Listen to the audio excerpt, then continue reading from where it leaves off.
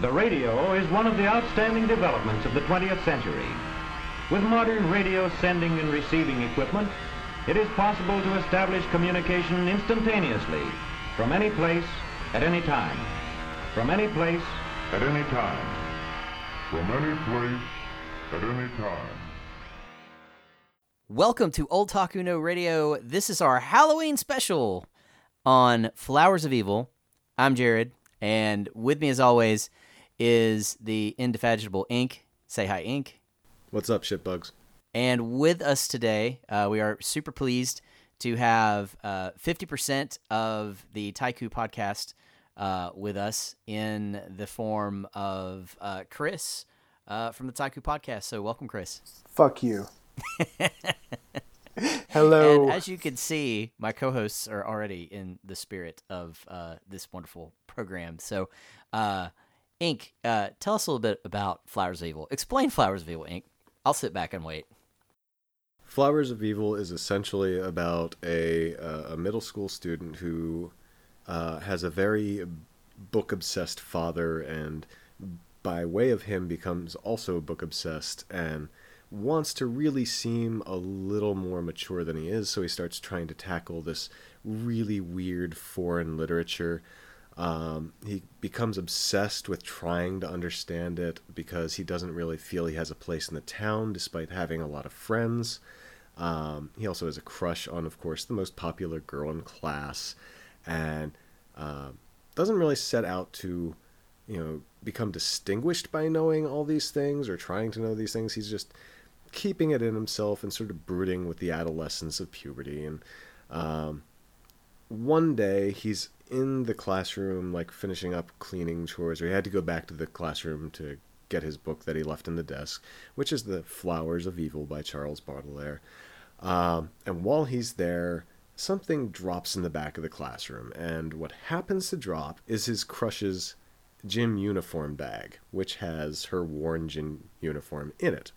So, of course, being a pubescent boy, he takes the uniform out and is looking at it when he hears a noise that startles him, and he just sort of, in fear, stuffs the bag under his shirt in shame and just runs. Turns out that another classmate actually saw him do this, and then she continues to blackmail him throughout the entire series or property. And the whole story revolves around feelings that develop between him, the blackmailer, and the most popular girl in class, the crush. And it's very much an interwoven tale. Did I lose you, Jared? You still have me. Nope. I'm here. I was just on mute. I'm sorry. I was remarking about how straightforward a plot this is, and just how easy to understand. So, really, really straightforward, very simple plot, not a lot of symbolism. It's really kind of a popcorn cartoon, really, because technically it's not an anime because it's rotoscoped or whatever garbage. I think this is the second episode in a row where we shit on the concept of even calling things anime anymore. This took major flack when it came out because of the rotoscoping. Yes. Oh god, yes it did. By fools who only looked at screen caps. I have so much residual anger and upsetness from then. This is not a show you will critique because of its really intricate animation or anything like that. It's totally different kind of concept. But we can get more into that bit later. Let's talk a bit. Can we back up into like a really weird question? Who's Charles Baudelaire? Charles Baudelaire is one of the major figures in the symbolist poetry movement, which occurred in France, and which was a reaction to the English Romantics. English Romantics kind of put everything on a pedestal, saying, experience is the sublime, whereas symbolists kind of tore that down and said, everyone who thinks experience is the sublime is hiding something. So symbolists were people who valued public versus private face. So there was this, public persona and a private persona. The private persona was perceptibly darker. more dangerous, but it was kept in check by public interactions, and that's kind of what goes on in this series, and that's why he's the protagonist's hero. Yeah, I would say like this whole series is just about people's masks they wear and sort of the ugly underneath everybody. It really delights in the concepts that you just laid out, Ink. And since you're a poet, I wanted to like make sure that we get a chance to talk about some of this stuff, because it's like uniquely positioned for you to provide a lot of context. I will. So, but it's important to note that you don't need to know dick about poetry to really enjoy this series, because really all it is about the horror of being going through puberty. That's the entire series. Chris, what were your initial impressions of this show? Well, it's a trick question, because this was back in the day when literally every manga that Vertical published was my favorite manga. So I had been reading the manga well before the anime was announced or released. I think the fourth volume came out like a few days before the first episode aired. So in essence, I had actually already read the entire what the entire anime would cover, unbeknownst to me at the time. And when the first episode aired, for me it was like, I don't want to say a watershed moment, but it was this incredibly profound moment where I felt something from an anime, live action, TV show, American, Japanese, whatever, so intensely in such an extremely long time. Everything about that very first episode spoke to me on a much, much deeper level than I had been expecting, based off of actually knowing the story from the manga. And that basically carried through the entire series. But I was day one screaming and yelling on Twitter about, damn fools, quit looking at screen caps. The rotoscoping is great. It helps enhance the themes and the mood and the tone of the show. Shut the fuck up and watch the goddamn thing. This was at a time where I was very active on Twitter, so I yelled about this show a lot. It's Chris is a veteran of the Twitter wars, and he's late 2013. Yeah. He's since retired, but yeah, can we talk a little bit about, just for our audience members that are not as familiar with animation techniques, what rotoscoping is and what kind of the effect that it has in terms of like visuals? Because I think that's for people that, and you probably have seen Flowers of Evil if you're listening to this podcast, but in case you haven't, let's set the stage a little bit with what rotoscoping is, because it really visually it makes a tremendous impact on the experience you'll have watching the show. It also makes a lot of sense, because what rotoscoping essentially is painting over film. So they filmed this live action, they animated on top of the live action, so you don't see any of that. And how that comes in, because it's not pretty. It's not fully detailed, it's more abstractly beautiful.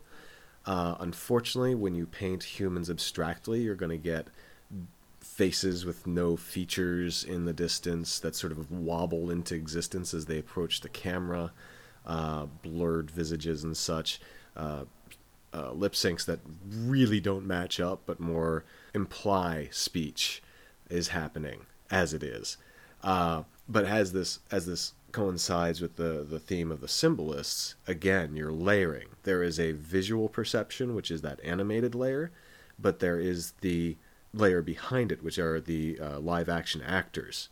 The thing that struck me about watching this again, and this was really the first full rewatch I've done since it premiered, and I was watching this thing week to week when it came out. I was fascinated by it. Despite the fact that it has this surreal kind of take, and Ink is absolutely right. The features are very indistinct. You get sort of an impression of someone's face and their mannerisms, but at the same time, because they're animating on top of live action film, the movements and the body motions with the actors and the way they're talking and their mannerisms are in fact very realistic, because I mean it literally is live Real. people moving around. It is real, yeah. Yeah, it is real. And so the combination of this is this very surrealistically real portrayal, right down to, I think, how it was voice acted was much more what you would hear from a drama than what you would hear from an anime. Anime tend to have, like animated shows here in the States, they tend to have a certain sort of voice to them that, is kind of larger than life. And the acting in Flowers of Evil, even though these characters were voiced by voice actors, Who anime were high voice school actors. kids. Yeah. Well, the people, the body people were high school kids, I think, but I don't know that. I think the voice actors were actual voice actors. Oh, okay. But the way and the manner that it was acted was much more of a realistic tone than what you would hear, on a shonen fighting show, for example. Jared, real quick, why do you keep saying voice actors? From what I had learned about the show, it is a drama. Like, it was filmed entirely in live action. The voices you hear are the actors portraying each character. It was literally filmed like a drama, so that there's no additional ADR work that went into it. Yeah, looking at the Japanese cast on the ANN page, there's no listing for separate voice actors. Really? Yes. Yeah. I saw one, I thought. I'm vaguely remembering. So I own all the Japanese Blu-rays for this show. It's one of 2 series. I actually imported the entire show from Japan. So jealous. And there's okay. there's a I lot guess of not. really good special features on those Blu-rays that Sentai fucked us out of. And one of those is a lot of the actual footage before the rotoscoping was put in. And it was identical, if I remember correctly. Oh, interesting. So I guess, I'm looking at the cast list. So I guess where, it's kind of, the answer's both. So these folks were filmed, but they're also voice actors. Like, Yoko Hikasa is a voice actor. Yeah. Like, she's done a bunch of stuff. They might have cast yeah. people who had professional voice acting experience as the actors, because they have experience, obviously, or dramatically. A lot of what comes through in this anime comes through because of the emotion, the out of the ordinary, the non complacent, juvenile tones that are just thrown into the camera. Mm-hmm. Yeah. I'm thinking about Nakamura specifically, but there's a lot of good work all around. Yeah, it really is remarkable. The voice actors in the show, I feel like the actors, I guess you could say, in the show do just a really tremendous job of bringing the characters to life. And we mentioned earlier this is based off of a manga. The anime itself is almost dogmatically loyal in a lot of ways to the manga. One of the things it does have a little license with is, the manga, there's not really a sense of pacing.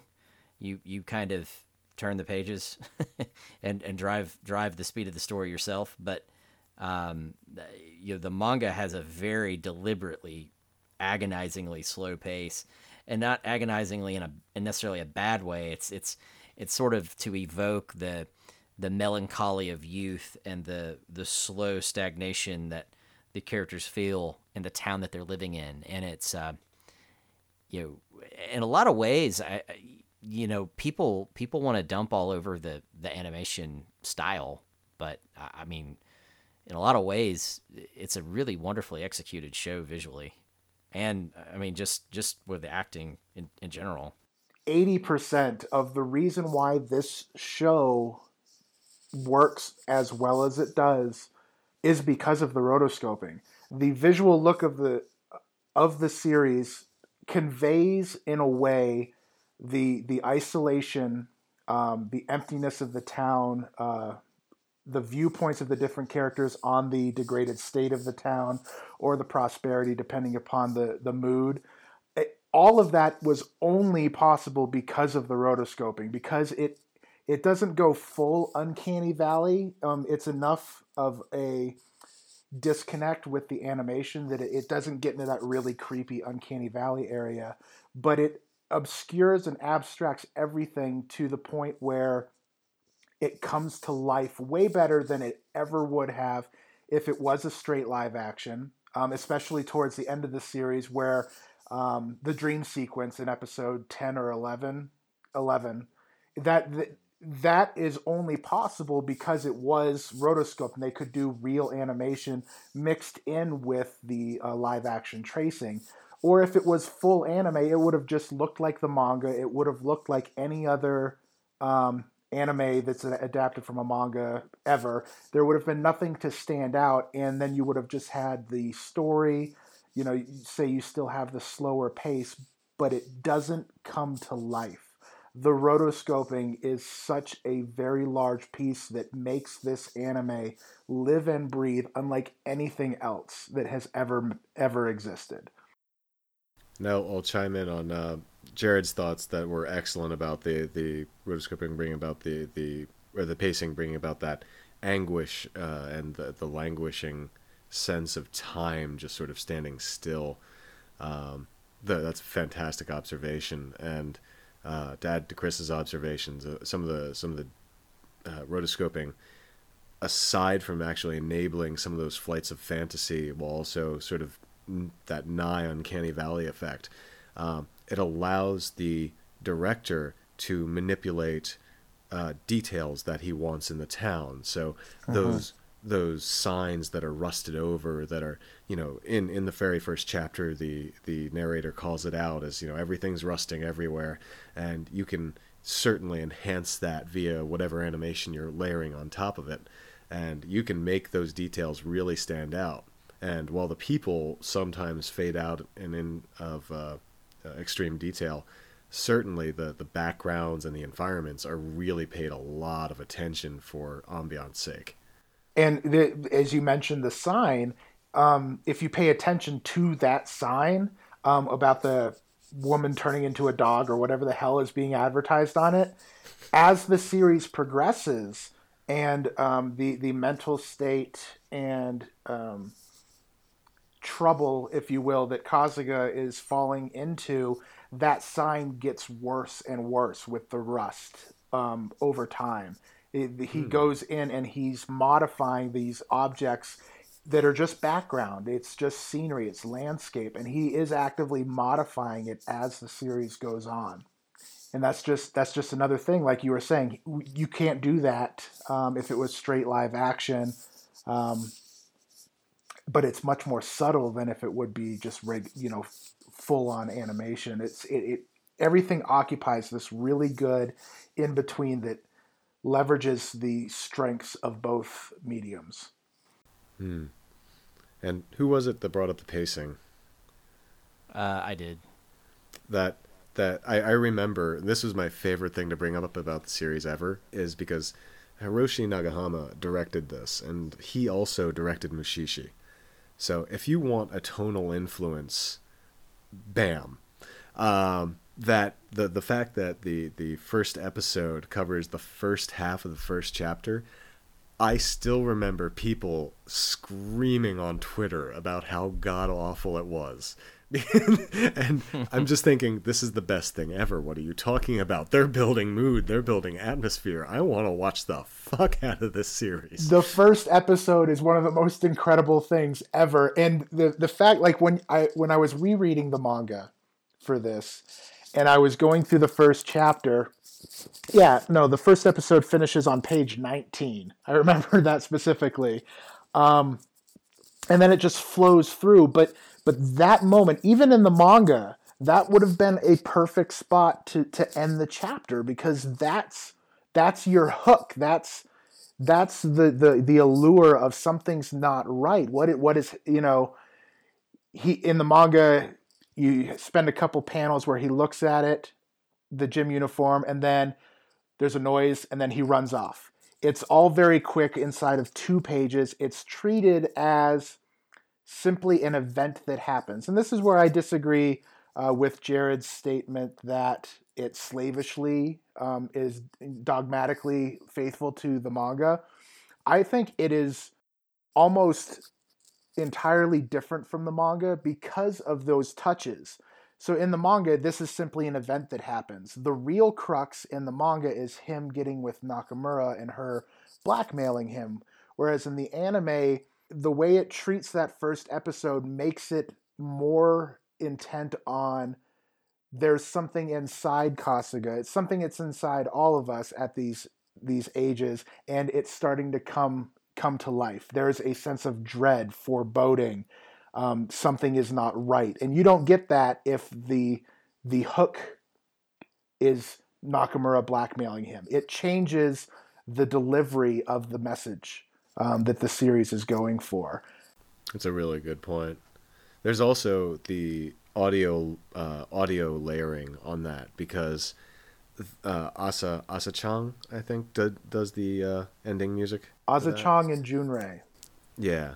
And they do a phenomenally disassociative, non-tonal poem that's just totally inhuman, yet creepy as all hell.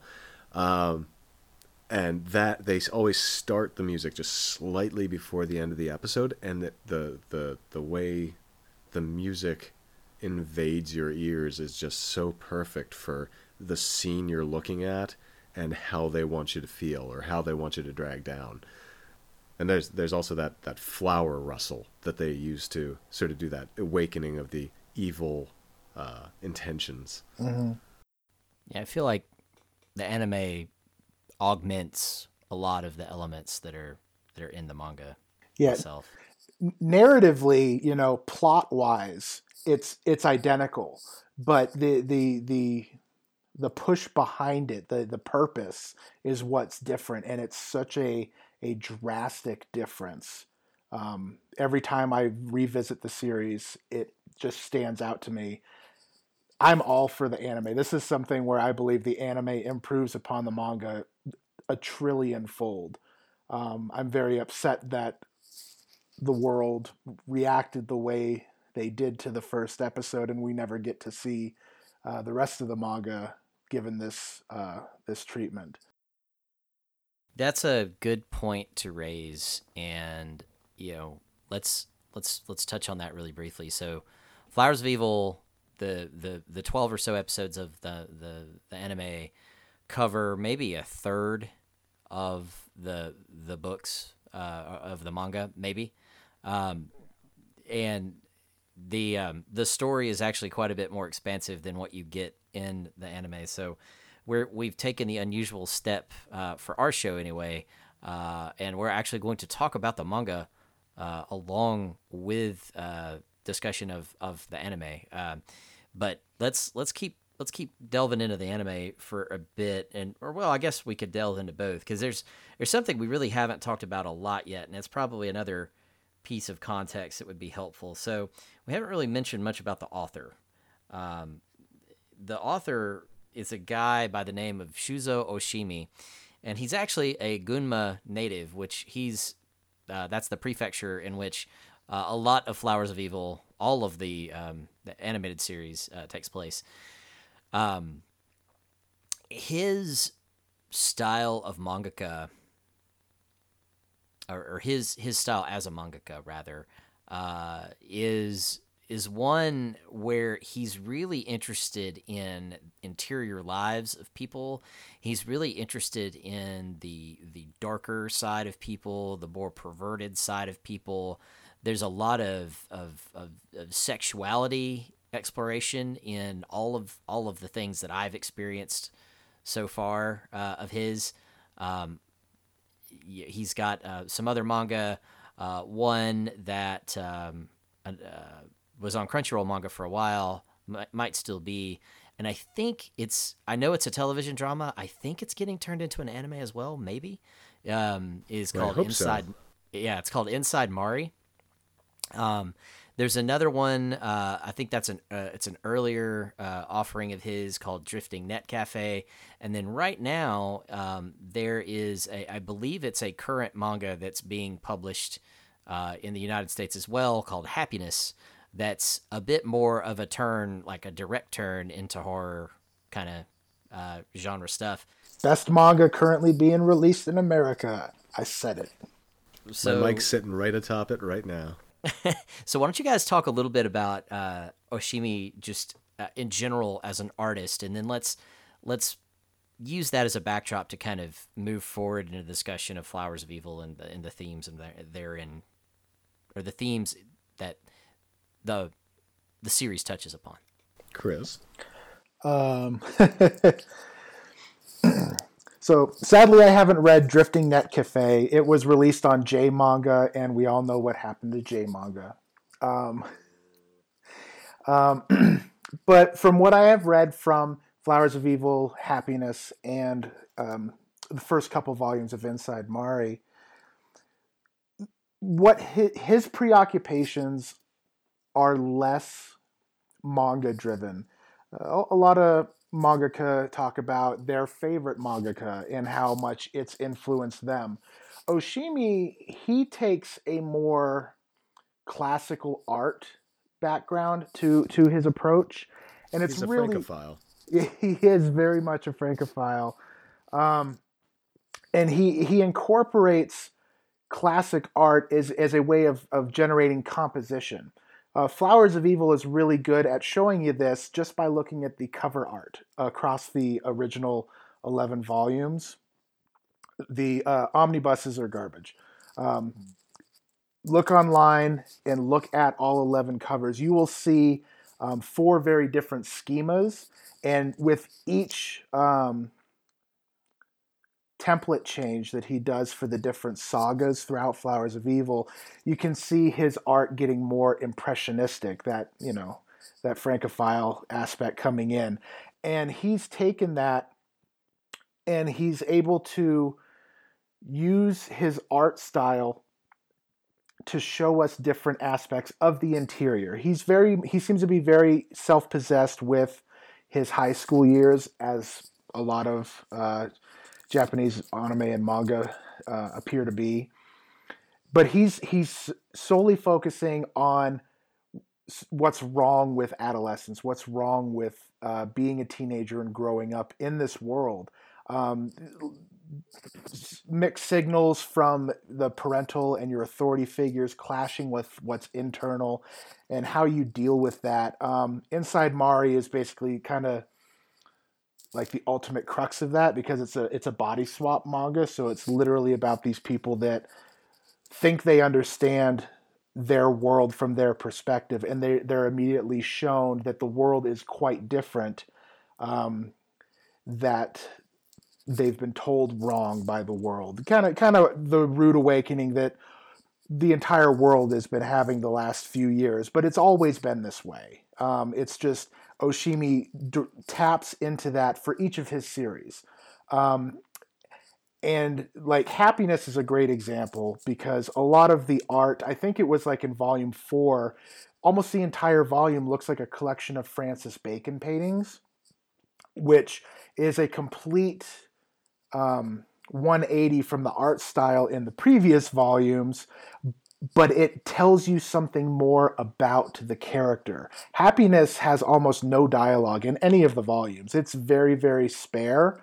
It's all about telling you the story through the images, through symbols and abstract expressionism in his art. That's how he operates. Flowers of Evil is more straightforward in a way, but it's where I feel that he started to really dive into those themes. That's why the different arcs have different art styles on their covers, and in the art matures and changes as the series goes on. This was where he started to experiment with this form equals content idea in a manga, which that's an approach that a lot of movies make. My favorite type of movies are the ones where form equals content, but it's not something you see in manga a lot. Damn, drop the mic there. Sorry, I ramble. It's a fantastic take, and you're completely right. And while rewatching this and then going back to the manga to reread it, it was, oh wow, this is just and I remember my first reaction when I picked up the first volume of this. I was expecting something awesome because it was titled after a book of poetry that I love, and I was like, oh, this is going to be fantastic. And I opened it and I was like, wow, this is manga.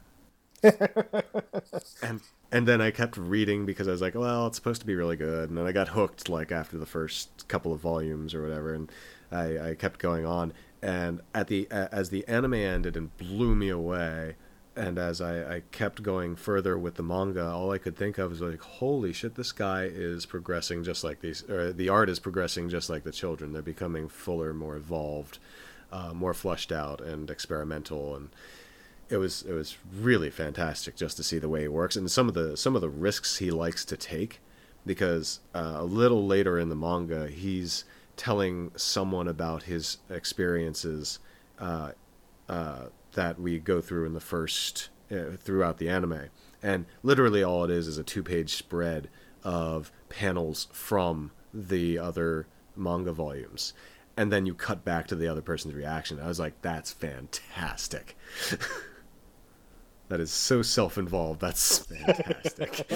But his also, not to be dismissed, are his panoramas and his use of not only 2-page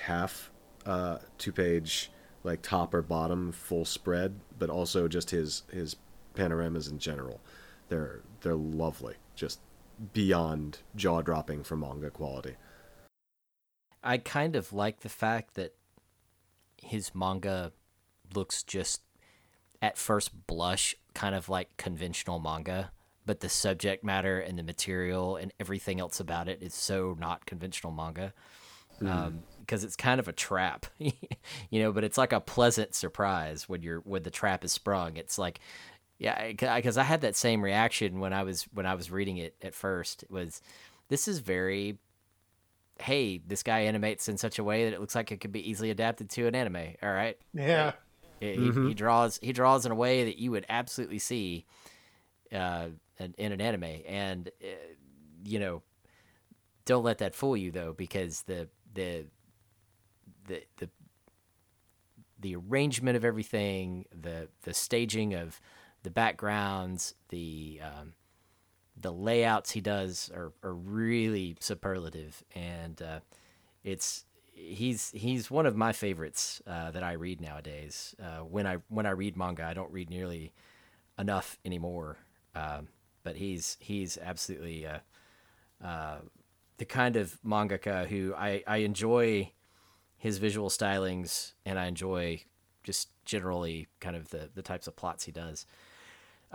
So with that kind of all as a framework, let's dig a little deeper into Flowers of Evil, just from a thematic point. I think probably at this point we should probably safely say that, look, we're probably getting into spoiler territory, so now's a good time to go and watch Flowers of Evil or read Flowers of Evil, probably both.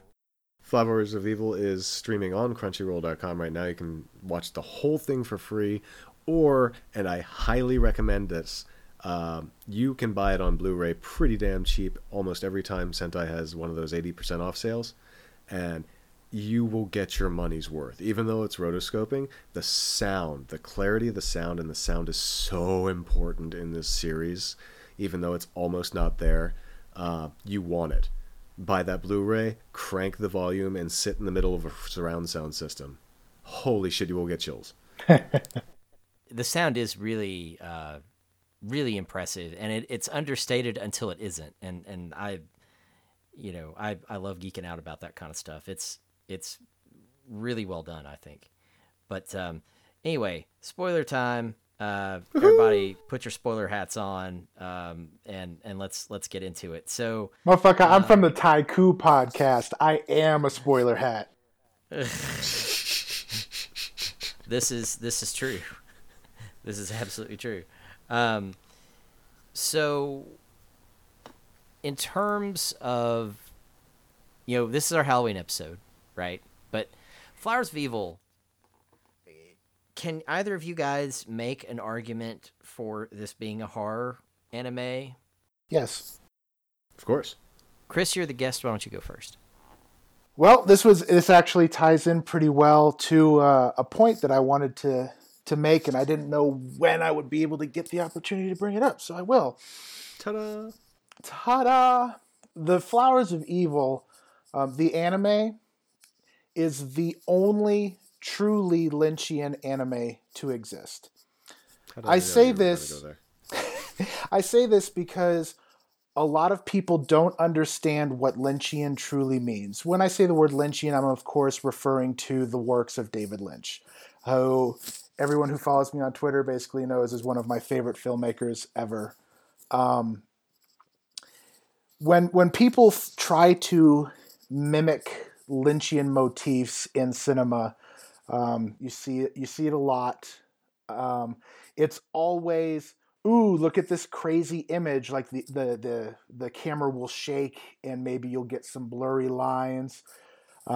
Something super violent occurs that's combined with a very lighthearted or comedic beat, like in syncopation.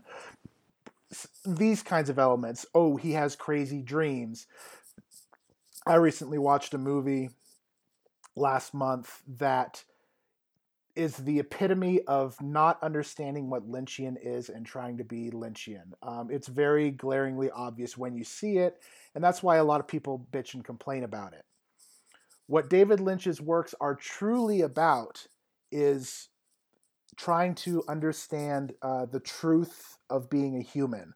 The underlying theme throughout all of his work is the inherent dichotomy in life.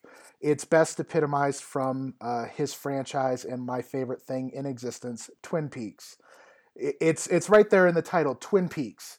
Throughout the entire series, you are confronted with people who look one way but are very different in actuality. Exactly like what Ink said about Baudelaire. The main catalyst for the Twin Peaks storyline is the murder of the homecoming queen, most popular girl in town, Laura Palmer, who everybody loves, everybody cherishes. She was such a wonderful person. She did tutoring, she did charity, she did volunteer work. Greatest person ever. While the FBI and the local sheriff department are investigating her murder, they find out that she was a prostitute. She did drugs. She was involved in a litany of subversive, perverted, quote-unquote, wrong ways of life. And the way that David Lynch looks at this is he doesn't tell you what is right and what is wrong. It's like, this is just what it is. There are two sides to everything, the light and the dark, and they have to coexist. He's about showing you how they can coexist, how these different elements work. Yes, he uses dream logic a lot, but that's more of a narrative device so that he can show this dichotomy. You don't have to use a direct dream narrative to show this dichotomy, and that's where Flowers of Evil comes in, because that is the entire show. The entire thing is steeped in mood, in atmosphere, where you are inside of the characters, or maybe you're not inside of the characters, and you have an understanding of them. And as the show progresses, your understanding of that character completely subverts. Nakamura, she's the bitch. She's the one who walks up to the teacher and says, "Fuck you." But she's also the one who, she's a very sensitive person who's hurting inside. The life is doing her wrong. And all of a sudden, she's not a terrible blackmailer. You feel sympathy for Nakamura because you understand her. A lot of people say that, oh, this is just good writing. This is how you write a three-dimensional character. But it's more than that, because it's a very distinct intent. The intent is to show all sides of the coin as well, it's equals. also to show conflict between the sides of the coin, which Yes. is the thing. Like that's how you eliminate the importance behind the dream sequences. You make reality the dream. And what Kasuga is currently conflicted with is, okay, he's got, his crush on one side, he's got the devil on the other, his angel, his muse, his femme fatale versus the devil herself. And he's drawn to both because the devil represents a way out, the angel represents his ideal, and he's not worthy of either. He's just being torn between the two. And this is something everyone faces in some mode or manner throughout life. You want something, you may not be deserving of it, you may not be able to get it, but you sure as hell can slide downwards. Exactly.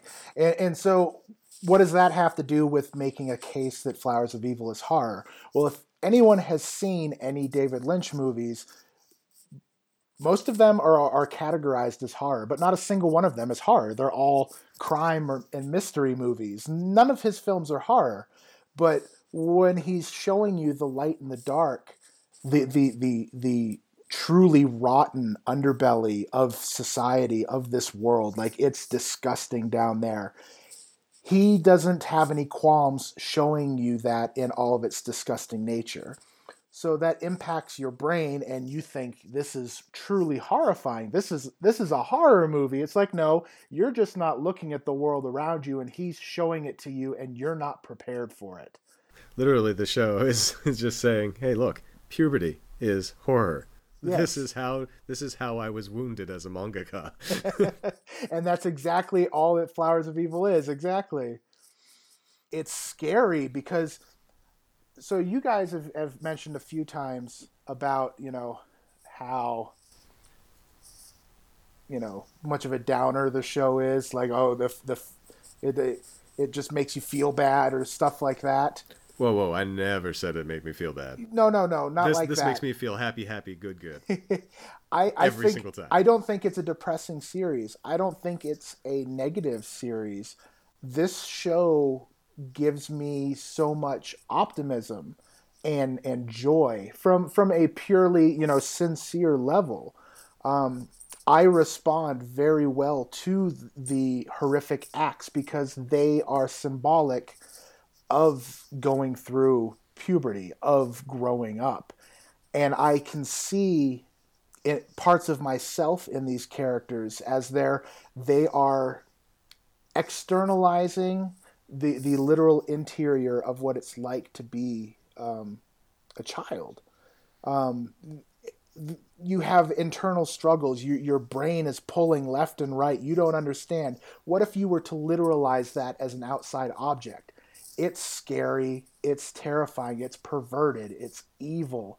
And that's what this show is literalizing. So therefore, the whole show functions as a symbol for internal emotions, and it's scary to stare at that. It's scary to see the parts of yourself that you didn't associate with these types of actions, but you're like, no, I know where these kids are coming from. They might be doing the wrong thing, but I'm there with them. And that is internally terrifying for a lot of people. And it should be, because that self-actualization is always terrifying. That's what I think of the Flowers of Evil anime. It is terrifying because it shows us that truth. It shows us everything. and it doesn't sugarcoat it. It doesn't make it look fanciful. It's ugly. It's dark. It's depressing, but it makes me feel optimistic about myself. Well said. And what about you, Jared? You know, I don't disagree with any of that. I love this show for the walk through the dark side that it gives you. You know, one of the things I like about it too is how much in the way that you guys have already talked about, how there's a duality to everything over the course of the anime, but especially over the course of the entire story of the manga. All of the characters, those three characters you encounter first, Saiki, Kasuga, and Nakamura, they all kind of start out like id, ego, and super ego. You know, if Kasuga's ego and Saiki's super ego and Nakamura's id.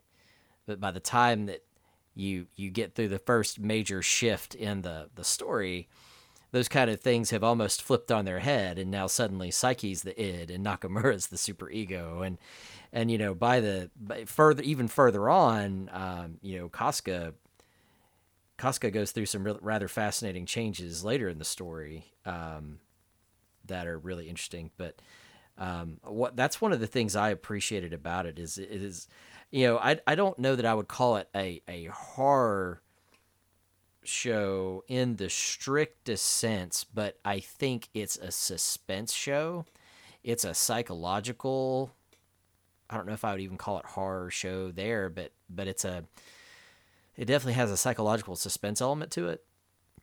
And you know, the way that you kind of come through, it's almost like you're staring at yourself in a dark mirror, and then suddenly you're on the other side of the mirror looking out at you, looking back at you, if that makes any sense. That's the way it makes me feel in terms of the emotional response.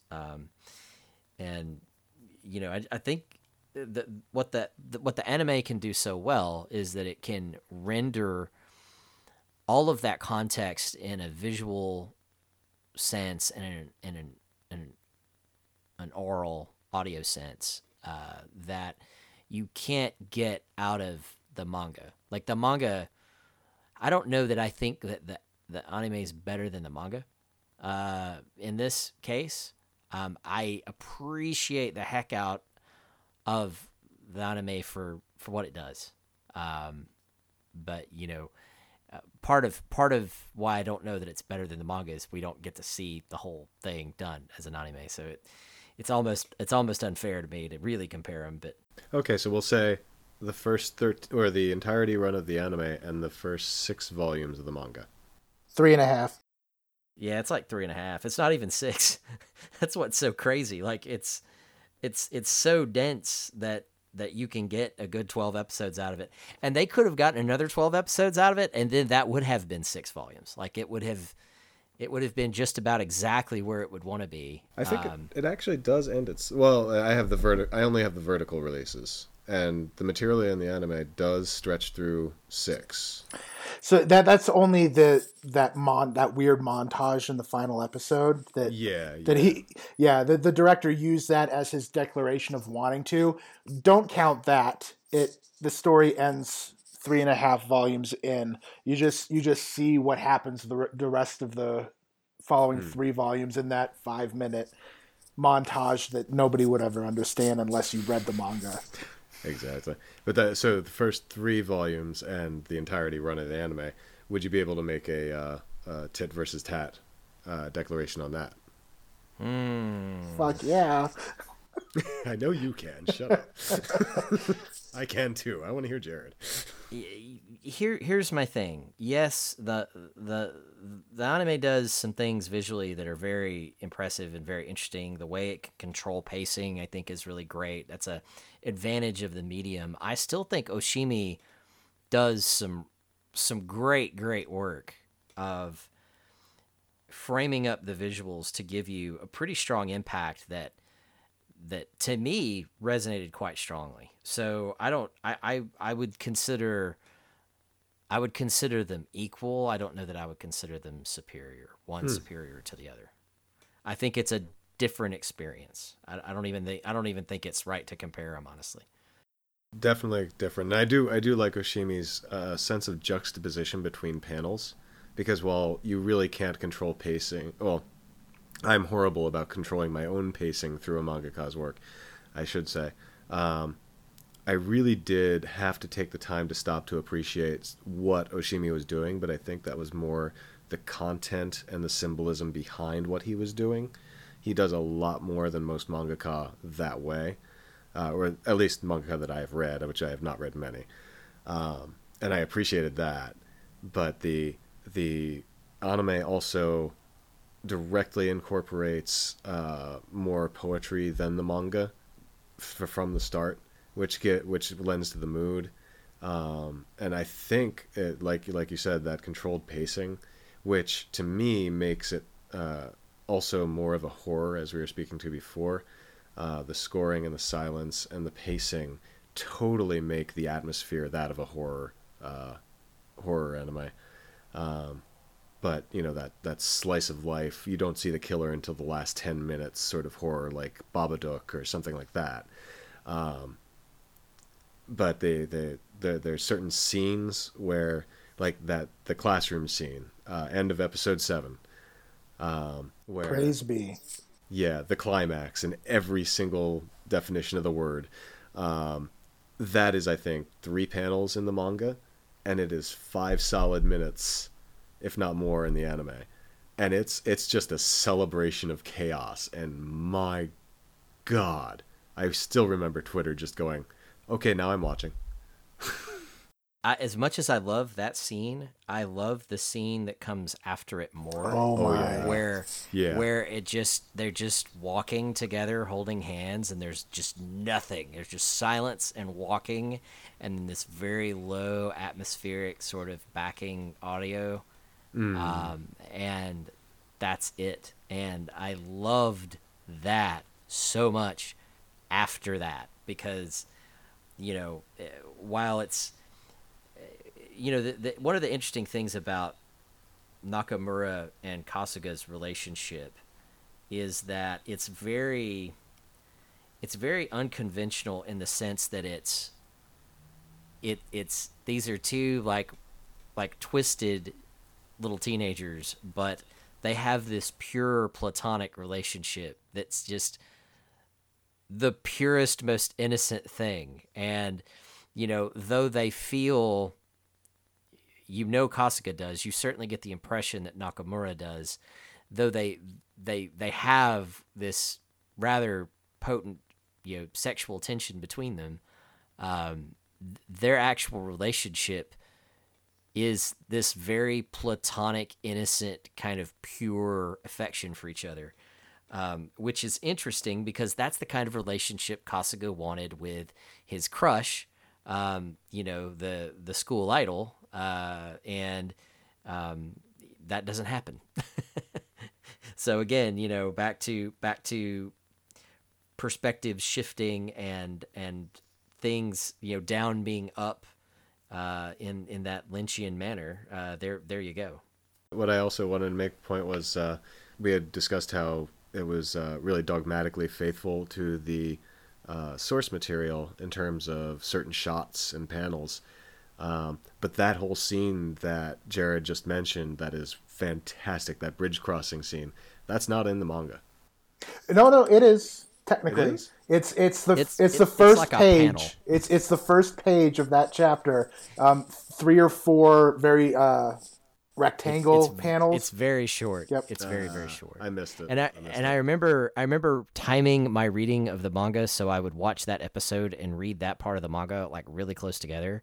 And I remember being so disappointed that was that short in the manga, because in my mind I felt and experienced it the way it was in the anime. So like that is one very concrete instance of where they took the source material and really extended it into something special. Yeah,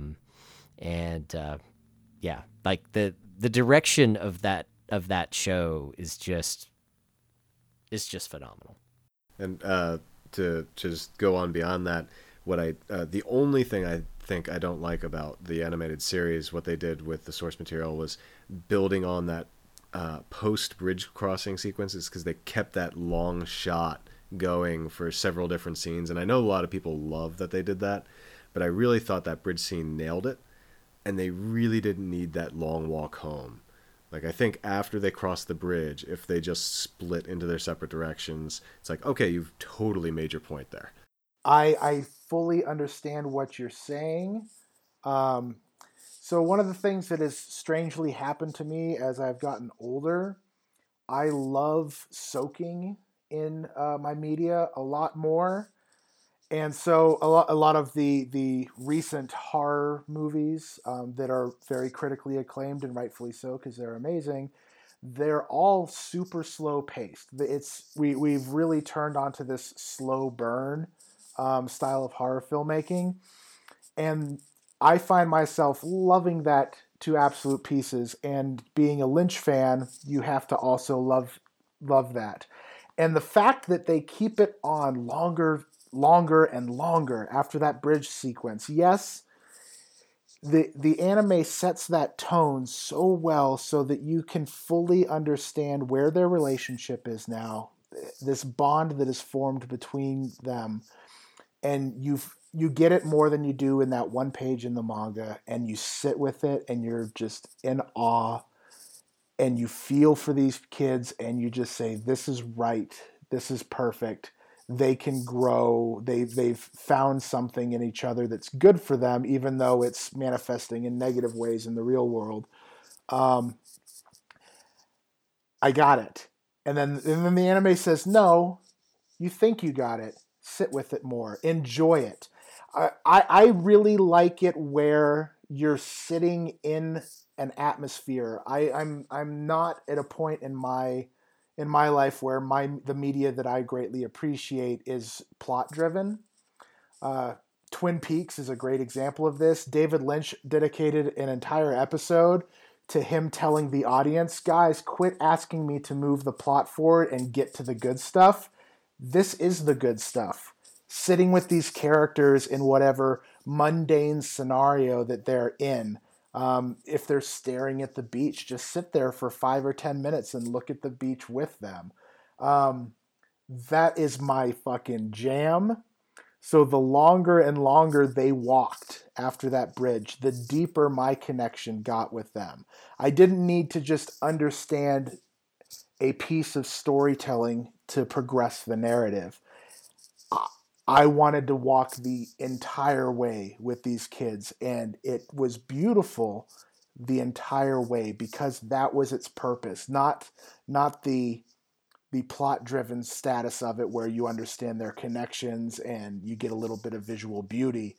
It's about just sitting with them, because that episode 7 is incredible. That is probably the greatest episode of anime in existence, in my opinion. Right, 7 or 8? Because 7 culminates 7. with the Yes. the classroom scene, and yes. then 8 starts the bridge walking. Yes, that I say what I mean, sir. Okay. I think the way that I kind of felt through that emotionally was that, you know, both of them were trying to stretch that moment out as long as they possibly could, because it was sort of a dreamlike moment for them both that they didn't want to wake up from and then have to go and face reality afterward and the drudgery of life afterward, because that was the first time in their lives that they felt free. I felt that, you know, it was a long moment, but I felt like, you know, kind of like Chris, I felt like it was worth staying with them in that moment. And I just felt it was beautifully done. It enhances episode 7, I think, because if you watch it doesn't work week to week, but if you marathon it, the emotional state, the kind of high that you're in because of the end of episode 7, you don't want to just like that Jared said, that's what the characters are doing. You don't want to just jump to the next plot thing. You think you do, but you don't. Sit in it. Be there in that moment. Here's the thing. It's not all about plot, and rightly so. my only dislike of that extended scene is sort of this internal turmoil where it's like, okay, I as I said before, I get it, you want to move on, but if you look at it as a sexual climax between, what Jared said before, was two purely platonic people, which it's not. This is symbolism for sex right there. This is an explosion of cum all over the classroom between these two lovers. And that walk home, that's the awkward waking up in bed moment. Or you could say the bridge scene is the falling to sleep together after a huge sexcapade. And then the walk through town is that awkward walk of shame back to their two houses. And I like... Oh, I don't get that at all. I get where you are. Hold on, let me continue, because Jared had said, it's that, that loving relationships that's building between them, and you said something else. But man, I just got the opposite vibe. I was like, I'm sort of itchy for the scene to end already because this is uncomfortable. But if you take that within a sexual context, it's totally that, oh, this isn't what I wanted to have happened. This is what I wanted with Saiki instead of Nakamura. And now I've betrayed her with all these, like, this explosion of emotions, even though, those weren't the emotions he wanted towards Saiki. See, I don't think it's awkward at all. I think this is the post-coital cuddle. To carry your analogy, which I think is very spot on. No, absolutely. That's what's happening in this scene is they have now grown together. He's not trying to get away from her. During that scene, he's not having the thoughts about him betraying Saeki. He's in the moment with Nakamura. They've created that bond. It's the post-coital cuddle. The next day when he shows up in school in his whole morning, that's the awkward. That's when he woke up sober the next morning. But the first half of episode 8, they're still drunk and they're cuddling because that was the bomb, yo. Yeah, I guess it's important to note that by that point in the plot, Kasuga is actually dating Saiki. And so... there's a lot behind that, but the really awkward thing that kind of happens is he's just had this incredibly powerful emotional connection with this other person, and now he has to kind of pretend to be someone that he feels is worthy of Saiki, because he still has this sort of internal turmoil where he sees her as this angel from heaven, basically. And then on the other flip side of that, he has to feel guilt about not being able to be that person for her. And then he has to kind of wrestle with his emerging, at this point, feelings for Nakamura. And all of those things together, and the way that those are all kind of layered on top of each other is just really great drama, and the way it's set up is really well done. And like Oshimi there just killing it on, and he's really good at maximum awkwardness for his protagonists, putting them in like whatever the most awkward situation you can think of for those protagonists to be in at that moment, he's going to think of that and then do something even more awkward. And that's kind of what he does to Kasuga all through this initial half or so of the story of Flowers of Evil. I mean, on one hand, you want to say that he's cruel to Kasuga, but at the same time, it's all internal struggle. Like, bad shit doesn't actually happen to this kid, so it's just he's really hard on himself, is what Oshimi's trying to say. I will side with that. We've officially, I think, gone through the end of the anime, or anime. Anything else you guys want to say about comparisons between the manga and the anime up until this point, or the anime in general, or the manga in general? From a comparison standpoint, the anime completely blows the manga out of the water most of the time.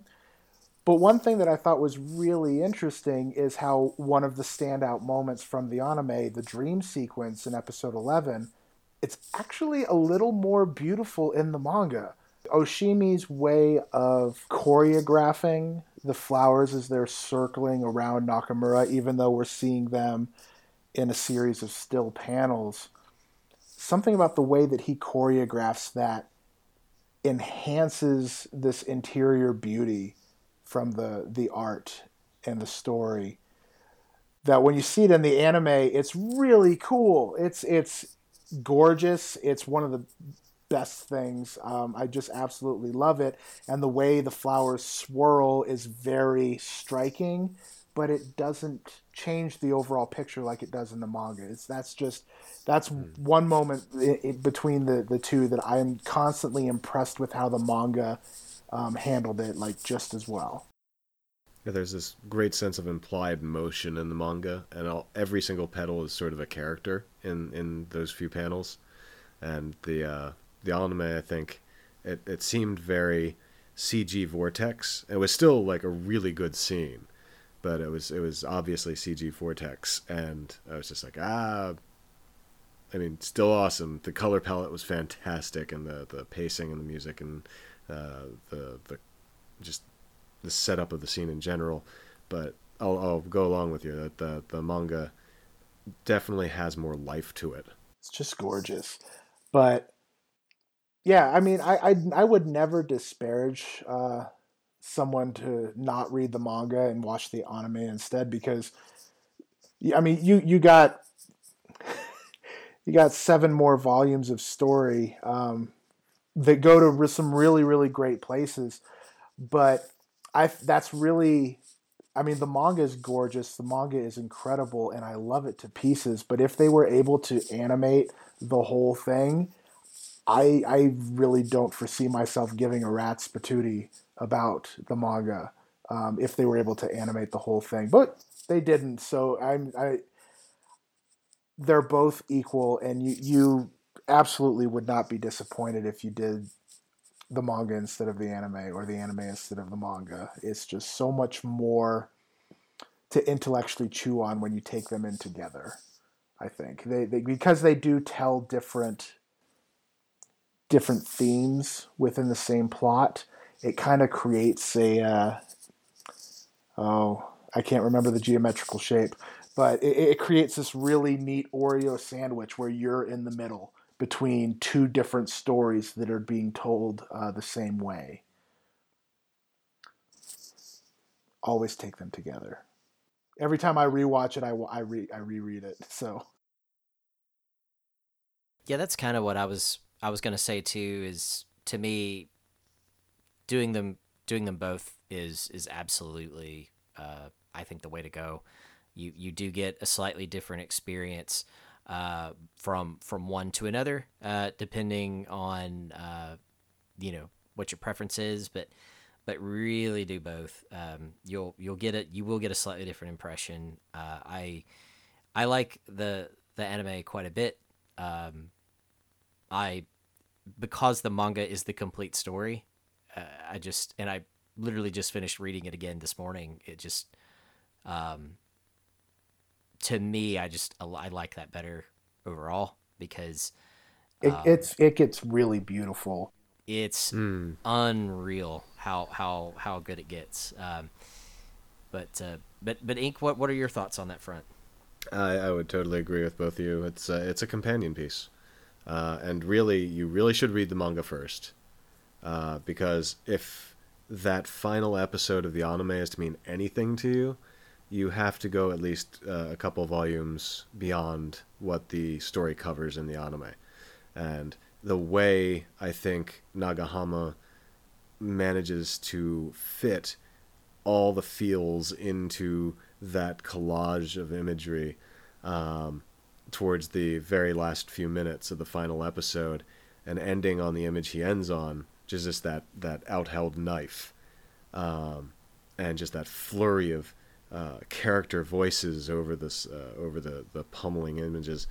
It really is it's an effective end, I found, to that arc, but it will leave you wanting more, and thankfully for that there is the manga. But yeah, they're companion pieces. that montage, man, that sends chills through my whole body when you see the baseball bat being drug across the cement. I'm just like, oh my God, where is that episode? I need it. Yeah.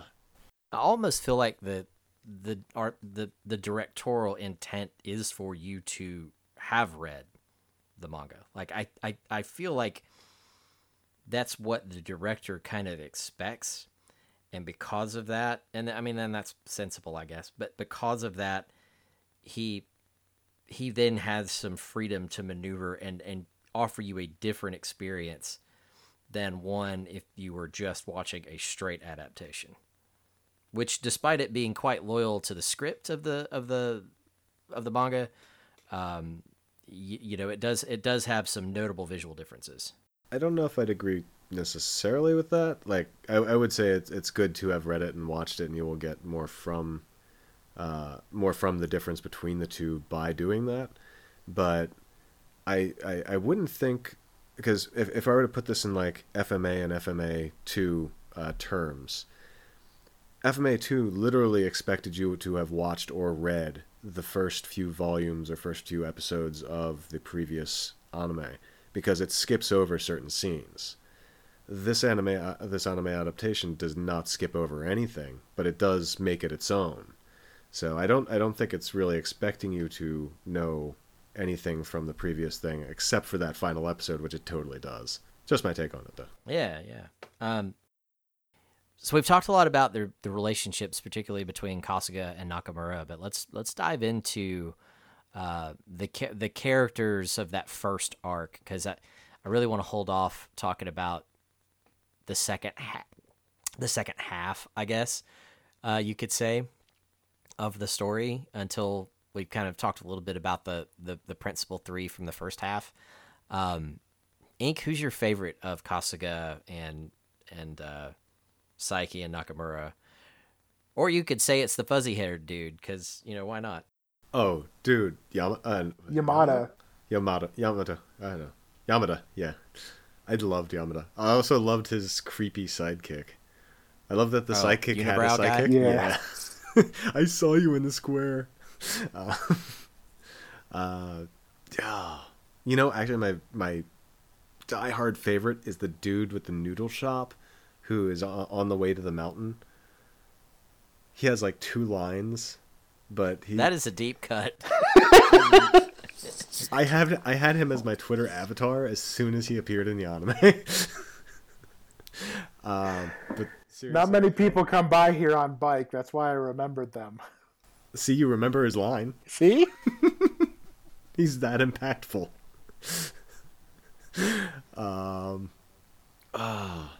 Do you have a favorite between the three of them? You know what? I'm gonna say Saiki's mom, because that actress was like on point, and I loved how they animated her, because it was such a mom, like, oh hey, this is the first boy to come to Saiki's home. Like, I know you're like really nervous, and I'm just gonna like help you up to her room and say, take your time. Yeah. But I thought that was great. As far as the 3 main characters go, I think I really like Saiki, and not because she's like the class beauty or anything, but she's that typical, like, oh, she's also the bookish nerd, and she's beautiful, she's popular, but she's just as empty as the rest of them, and she kind of gets coaxed into wanting to be the bad person. All the characters are just this state of flux about who they are and can be and will be. So I can't really put any one above the other. But when Saiki lays down on the bed holding the Flowers of Evil book with this huge smile on her face and her pink pajamas and her pink room on her pink bed, I was just like, that's cool. I still think it's extremely fascinating that of the 3 characters, Saiki is the one who turns out to be the absolute worst. Right? The absolute fucking worst. When her story arc ends, you're like, well, things aren't going to go very well for her. And how they lead that off in the next part, I was like, oh my god, really? Oh. What about you? Favorite character? Who's you? Whoever answers. Oh, all right. I actually do have a clear favorite, and that's Nakamura, hands down. I love her character design. B, I love the actress who plays her. C, I love Nakamura. She yells good. I no, when I look at the three characters, they are the three archetypes of the outsider and how the outsider deals with normal society. All three of them. Sayeki is not an in girl. She's an outsider who deals with it in a different manner. Nakamura, she reminds me a lot about myself. So does Kasuga, but when it's revealed just how much pain she's feeling inside, that her actions, she's not a terrible person. She's not evil or rotten. She's just scared and alone, and she doesn't have any role models. I'm just like, I can't fault her for anything. And the way that she's able to manipulate the situation, and the way that Oshimi portrays her in such a flat manner.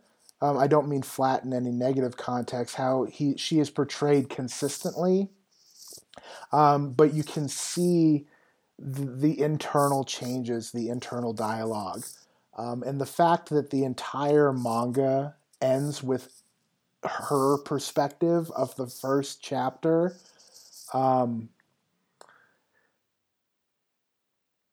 It's just I think the whole series is about her. She is the crux of the series, not Kasuga. Kasuga is the conduit with which we go down this journey of discovery for Nakamura and that type of reality. Oh God, that's so she important. makes the series for me. I definitely feel like Nakamura is the soul of the series, and maybe Kasuga's the heart of the series. If that makes any sense. The Nakamura to me is the most fascinating. I think my favorite is Saiki because of her corruption, basically.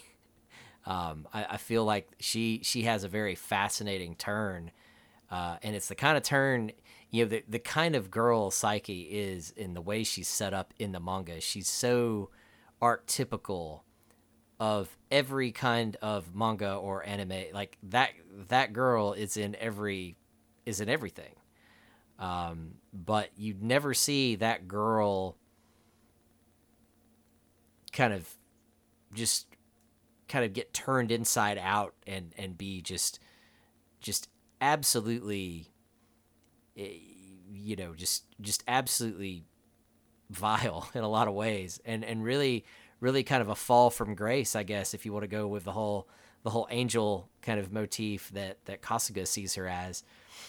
She's kind of a casualty of this whole story. Like, she goes from being a relatively well-adjusted kid to, underneath there's some stuff going on, right? Like, she doesn't want to be the person that everybody expects her to be, but I feel like she could have been a different person had she not gotten into this whole thing with Nakamura and Kasuga. And because of her getting kind of caught up in that, she really ends up kind of being used by them both in a way.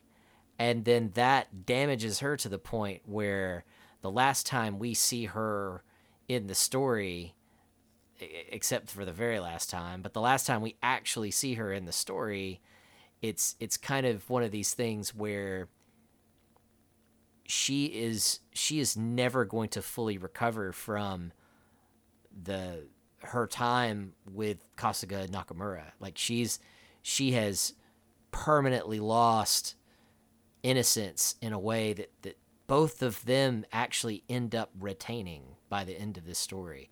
And it's really tragic. So I think she's my favorite for that reason.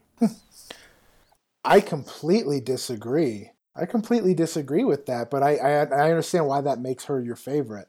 I think my reading of Saeki is that she is everything that she is the one that Nakamura was looking for.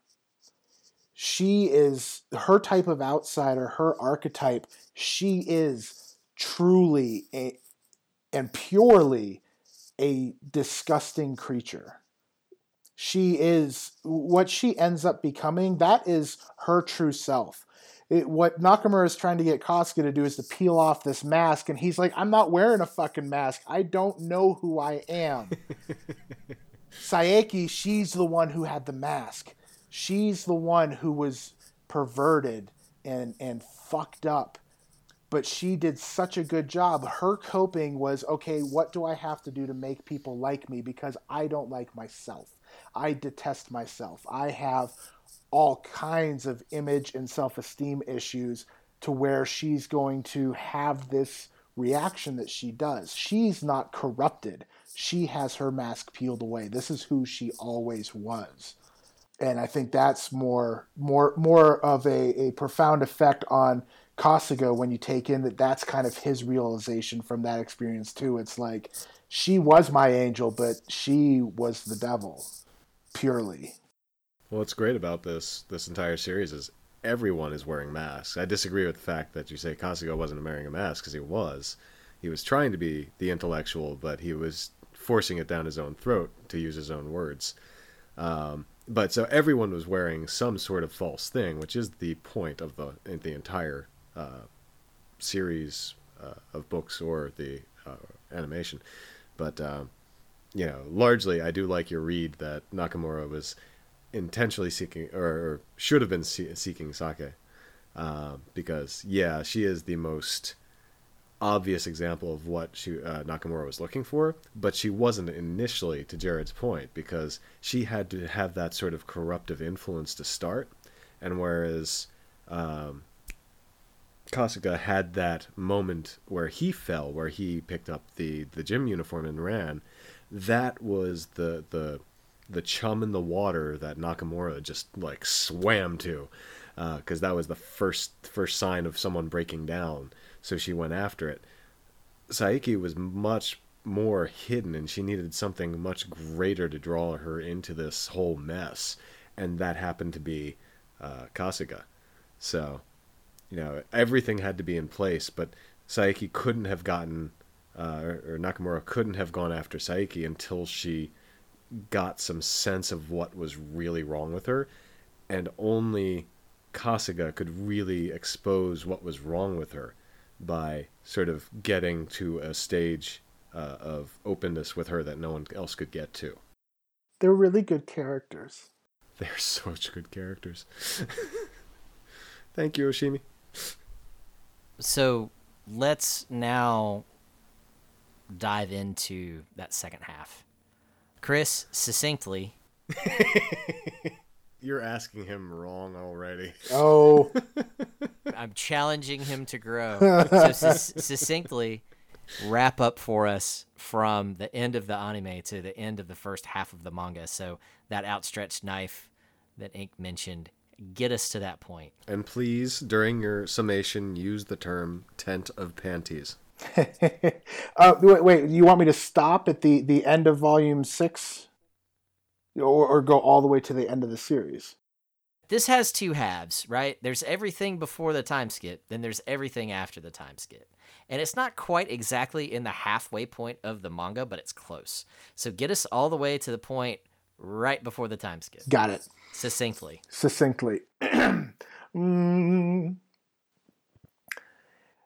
After the events that ended the anime, Kasuga realizes that he cares for Nakamura and he wants to try to help her. He sees that she's hurting, he sees the pain, and he sees what she saw in him.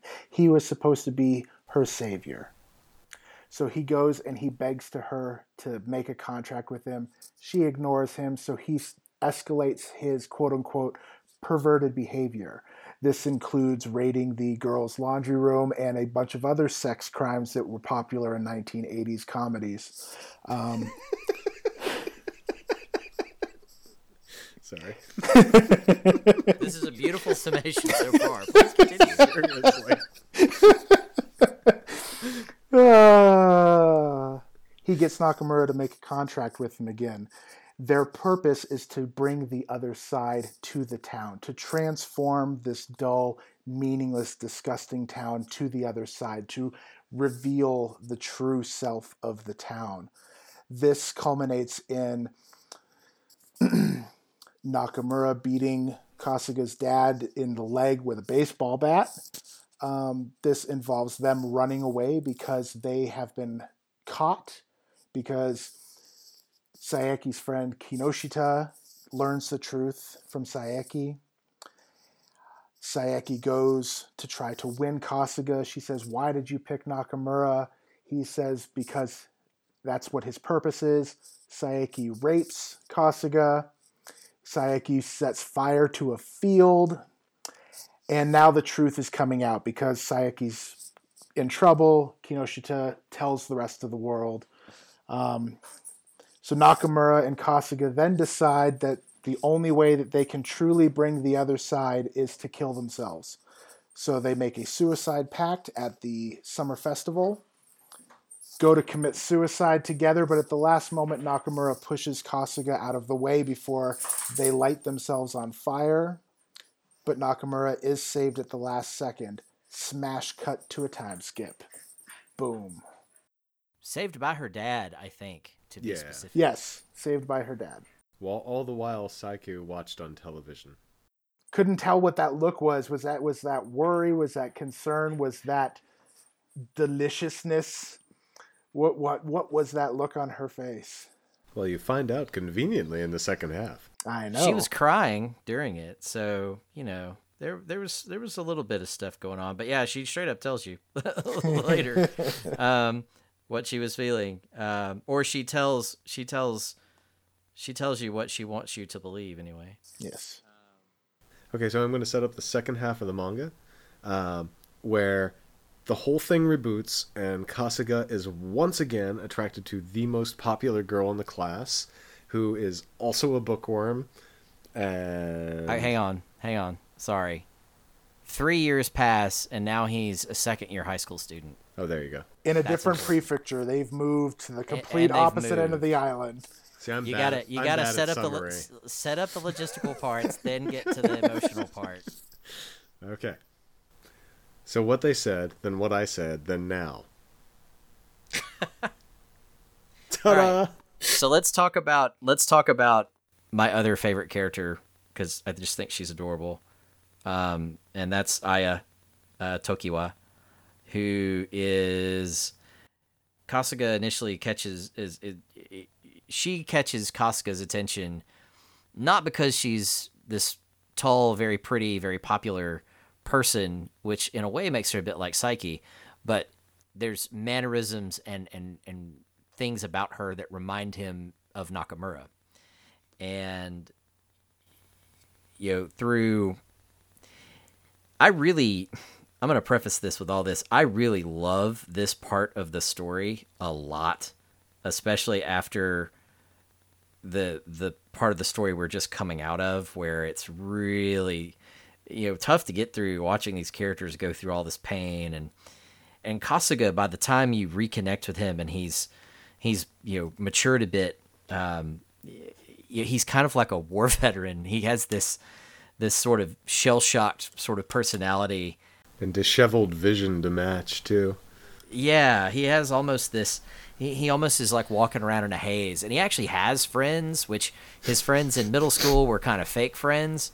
That he actually has cultivated real friends, but it's almost through being incredibly unobtrusive.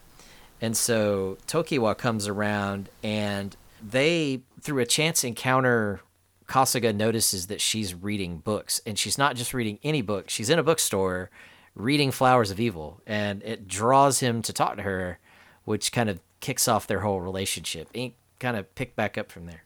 Well, I'm not going to go run over plot, but I will say that reintroduction and the way they did it, you were refreshed by it. I actually sighed, and I was like, really? A reboot?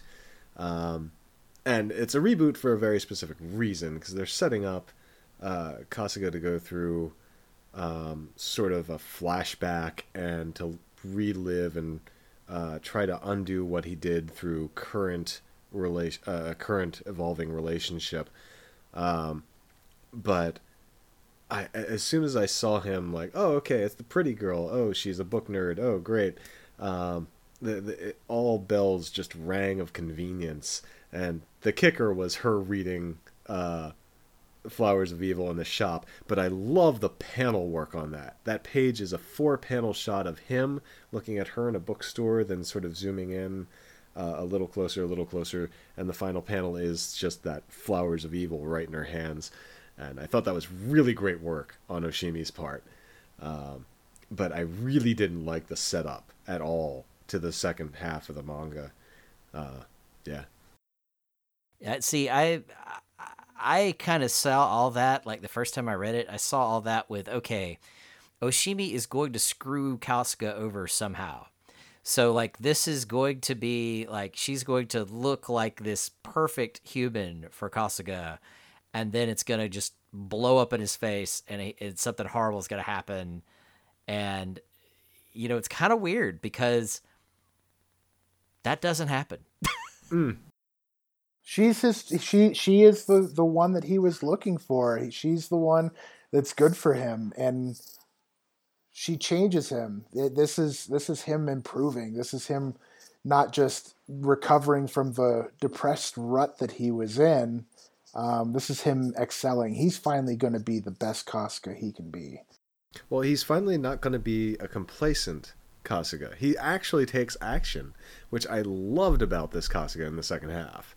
Because the woman he is attracted to has a boyfriend who, you know, he gets on his nerves because he's the first. Kasuga is the first to go into what was her name again? Tokiwa. Her last name's Tokiwa. Yeah. Tokiwa. He goes into her room, and you know the boyfriend doesn't interrupt, but he shows up, and they all, you know, Tokiwa decides that the two should meet to clear up any misunderstanding instantly, which is totally against anime and manga rules. Obviously, you have to have a misunderstanding, but no, this negates it by introducing them all and introducing more conflict, because, you know, everyone is hiding their actual feelings underneath, because no one's telling the truth, obviously, so everyone suspects the opposite, which was great. Boyfriend is like hyper territorial. You know, they you know, he somehow catches wind that she's like taken a friend over to, and like, you know, like, I guess he somehow knows that you know, they've gone up in the room while he's looking up in the window, and he sees them, I think is what happens. And then there's this scene where, you know, it seems like, oh, hey, we can like move past it. Why don't you come hang out with us? And, you know, Kasuga's in this incredibly awkward situation for himself, where he's sitting in this room full of, you know, normal, well-adjusted kids talking, and like talking about the way it's always framed up in this story is when people are doing that, it's like this empty gesture type thing, and nobody's really being authentic or anything. And over the course of him hanging out with Tokiwa's boyfriend and Tokiwa's boyfriend's circle of friends, which of, you know, he's clearly the ringleader of this circle of friends that they're hanging out with, and he slowly starts kind of pressuring Kasuga to talk about who he's attracted to, and Kasuga isn't, like, Kasuga kind of, you get the sense Kasuga is beginning to understand that he is attracted to this woman, but he's not ready to even really admit it to himself, let alone anything else. And Tokiwa is somewhat protective of Kasuga right away, and she actually takes up for him and causes a bit of a rift with her boyfriend.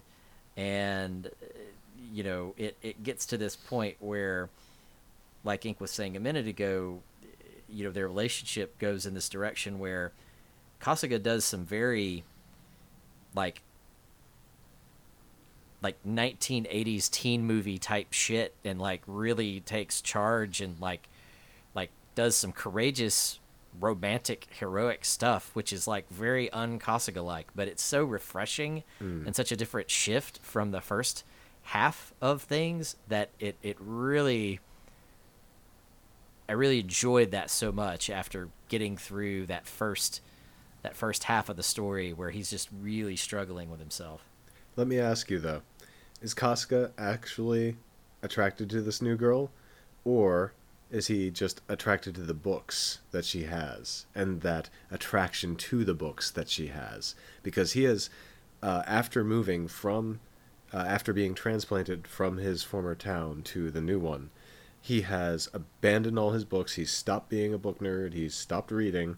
He's now just a normal high school student. And he hasn't touched a book in ages. And God, I love Oshimi for this. There's a panel where there's a picture of Kasuga swiping his finger across a page, and there's just like a swip sound effect that's labeled on there. And I felt that because I'm a reader. And more people, anybody who's a reader will know that feel. It's just like, oh my God, yeah, finger on paper. Yeah. Oh, it was just there. And I think that was what instantly attracted me to that side of the manga. I was like, oh, this is totally going to be writer and reader. And of course, new girlfriend interest turns out to be a writer. Yeah, and she's like a closet book nerd. Like she's got like a whole, like she's got her otaku shelf, and you like where normally in an anime you would expect this person to throw back the curtain and it would be a bunch of like magical girl figures and stuff. It's all books, and it's all like deep books. And you know, she does kind of reignite Kasuga's interest in books. To your question about whether or not I think he's in love with her love of books or in love with her, I don't think he knows at first. I don't think he knows, and he kind of what's really interesting is he makes this very clear to her at a certain point. He's like, you know, look, I need to tell you some things before I can, you know, read your work, or, you know, which was a kind of a roundabout way of saying, hey, I need to completely level with you before we try to make this happen. But I think, you know, he wrestles with what he sees of Nakamura in her, and so I think his conflict isn't, do I love her love of books or do I love her? I think it's, do I love Tokiwa for who Tokiwa is, or am I projecting Nakamura onto top of Tokiwa, and that's what I'm attracted to? But he doesn't run from that. He takes that head on. And it ends up being, you know, Kasuga in the second half is a changed man, and you know, has certainly learned the lessons of the past. And you know, in a way, it's sort of tragic, because of the three of the original trio, he's kind of the one that really heals the most, I think. And you see that because when you meet up with Saiki again fairly soon into this arc, and she's got a boyfriend who looks a lot like Kasuga, and she's kind of an asshole and really passive aggressive, and you know, she is irresistibly drawn to Kasuga again when they reconnect, and she just has to talk with him and has to see. She has to twist the knife. Yeah, if he's still in love with Nakamura or not. And you know, one way to read that is, oh, she's just being an evil little witch. And the other way to read that is, she's so damaged by what's happened to her that she can't move past it.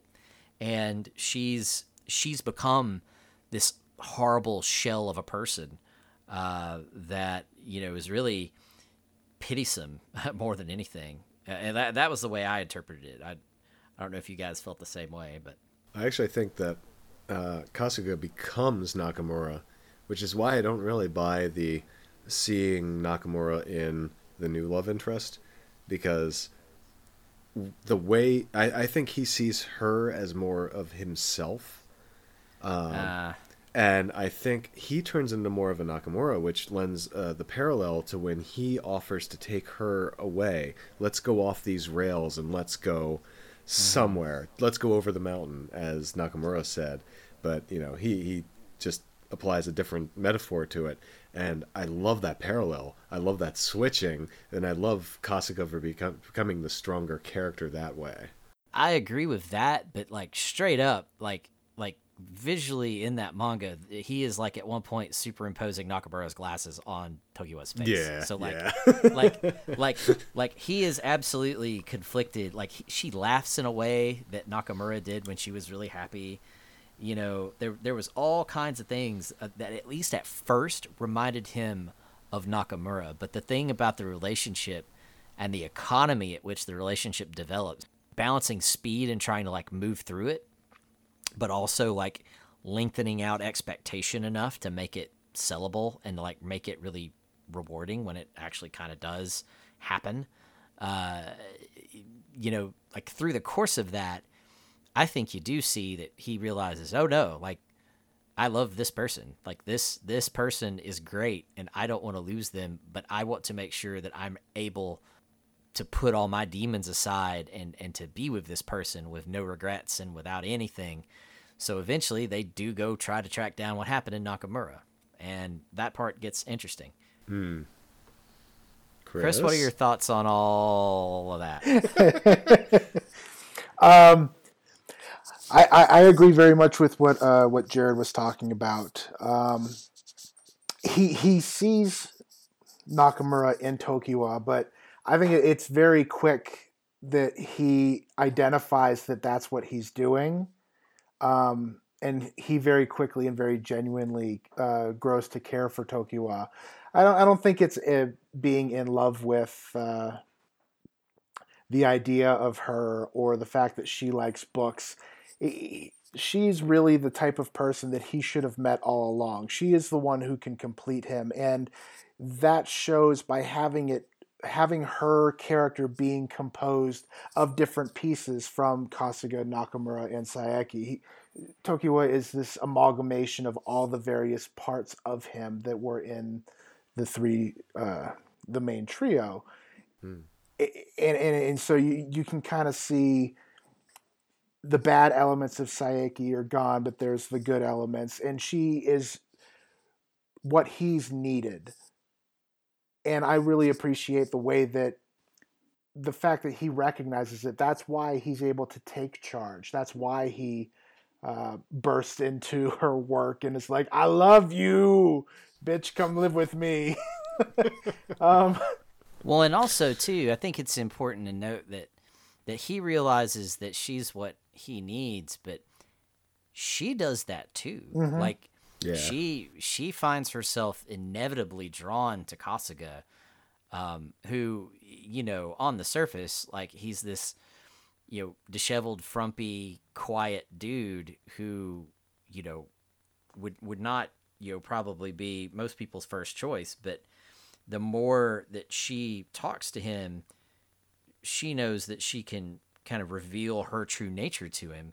And again, that's the most powerful kind of bond you can have in the series, is being able to drop all the masks and still be comfortable with one another. And she gets to that point with him, even though he isn't quite ready to be at that point with her. And can I squee for a second over Shimi's reveal of that visualization of that intent?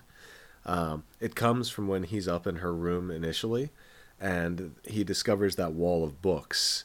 And he's looking at them in such a perverse manner, as is noticed by the new girlfriend. Why are you being creepy with my books? And he's like, let me alone. I'm looking at fucking books. And when I think when he takes her notebook that she's writing her own novel at, and this is kind of why I love this relationship. It's writer attracting reader sort of thing. It's like you, Chris, said, it was like a relationship made to be.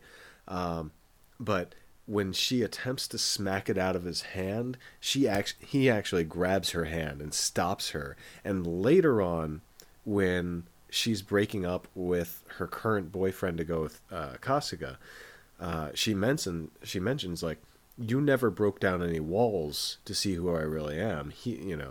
And that's a direct implication that Kasuga did, and that was that moment. He didn't let her shut herself in. He actually pushed forward to try to see more of who she was. And that's, development of Kasuga as a character, a more active one.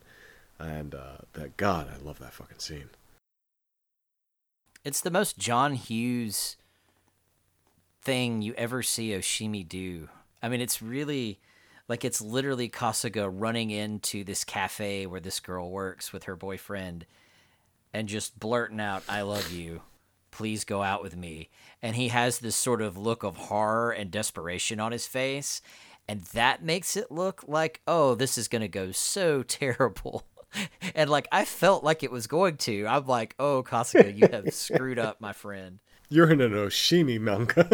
Yeah, you're in the wrong manga for this. He doesn't burst into the scene full of confidence and power. And I know that I can do this and I'll get the girl. He's like, I'm the fucking worst, but you're the fucking jam. Can we do this, please? Oh, God. I kind of, in my mind, the voice actor for Kasuga in the anime, like, he has this really great sort of nervous, screamy kind of energy to the way he speaks.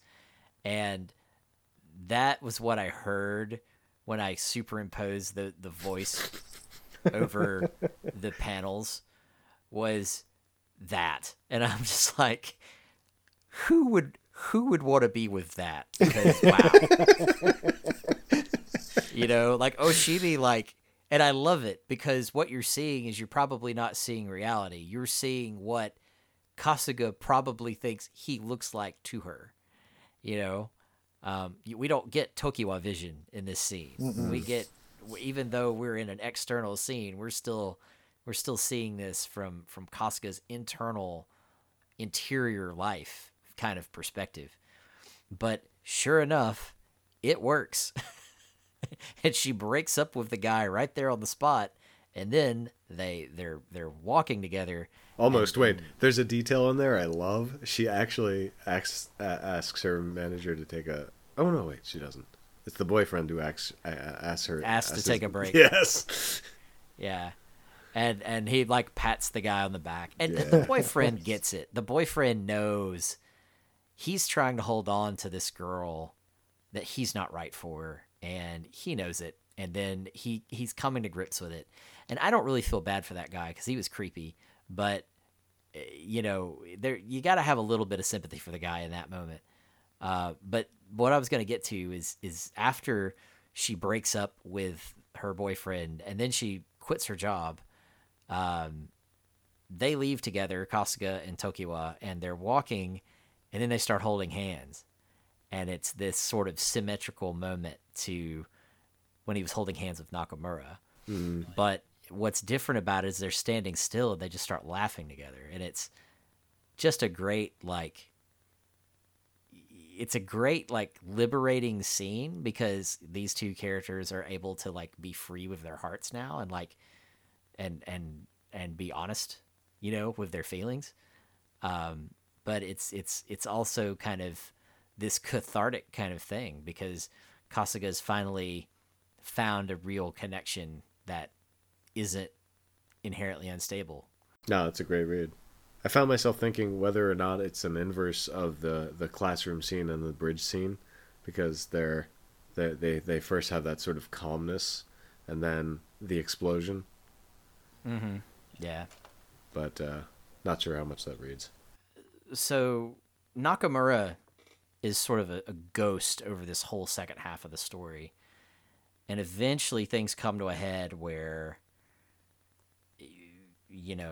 Tokiwa actually wants to, at one point, go to where Kasuga's from. And Kasuga has this sort of, panic about it. Like, oh, no, you don't want to go there. There's nothing interesting there at all, blah, blah, blah. Don't know the real me. Yeah. Yeah. And you can tell he's still struggling with trying to be honest with her, and then something happens where he's got his grandfather's sick and he has to go back, and at the end of it's like at the end of volume 10, right after he says and it's like a panel or two after this where he tells Tokiwa, "Don't worry, I'm never going to betray you." And you get that kind of Oshimi, like, oh shit, here we go. And then you end up, he does end up going back to where he's from, with the implication being that he's going to have to face all his old demons. And what's interesting about that is where normally the expectation Oshimi has set up at this point is that Kasuga is going to like screw this all up and like not be honest with Tokiwa, and then Tokiwa is going to be like, well, you went home without me, why can't you open up to me, and all this stuff. Well, but he actually ends up telling her, oh hey, I have to go back home, somebody's sick, I'll keep in touch, blah blah blah blah. And that's not to say that it's all smooth sailing, but there's this there's like this subversion of expectations that Oshimi does in the second half of the story, where he's subverting so many of the expectations that he set up in the first half of the story, and I fucking love that from a narrative perspective. What are you grimacing about? I was gonna ask what I sense disagreement, Ink. Please chime in. No, that was a profound agreement. Ah.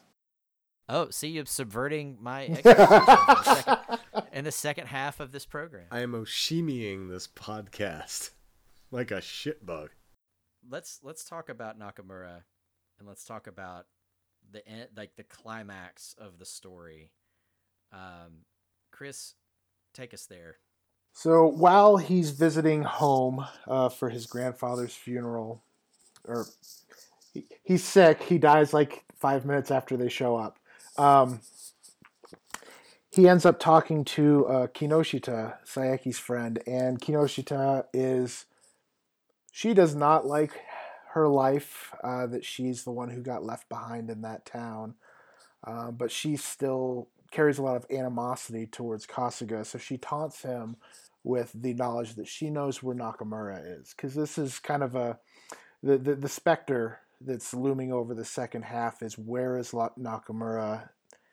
How is she doing?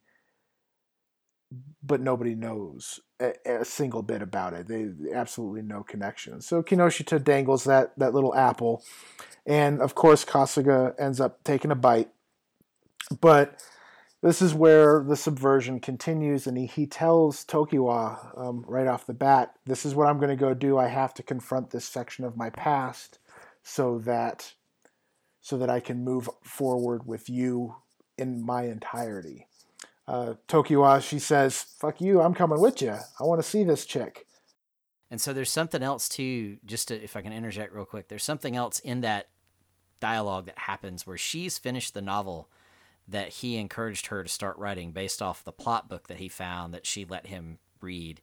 And in this really kind of intimate, like soul-bearing moment, she like turns over the manuscript to him and says, please read this. And then he basically says, I can't read this right now because I have to tell you, basically, here's what happened in the first 6 volumes of the manga of my life. Or 9 volumes, 8 volumes, 7 volumes. It's 7 volumes. And, he does that. And then she's like, okay, I don't know how to take all this. And it seems like for a minute, like the relationship gets on very rocky ground. But then he, like you say, Chris, he tells her, here's what I got to do to be able to be with you, to be able to read this novel. And then she's like, well, all right, I'm gonna do this. No, wait, she has a condition first, and it's very important, because she's like, no, okay, if you're able to do this, then kiss me. And Kasuga fucking kisses her. Oh, that's true. And that's also important, because he's very being forward. He's meeting expectations. He's not under a barrel of anxiety that forces him away from something. He's actually, okay, I'm committed to this relationship, and he shows it with a kiss. And she ends up saying, okay, I'll go. He's not afraid of his romantic feelings, which he was with both Saiki and Nakamura. Yeah. So it shows real freaking growth, and that's a fantastic scene.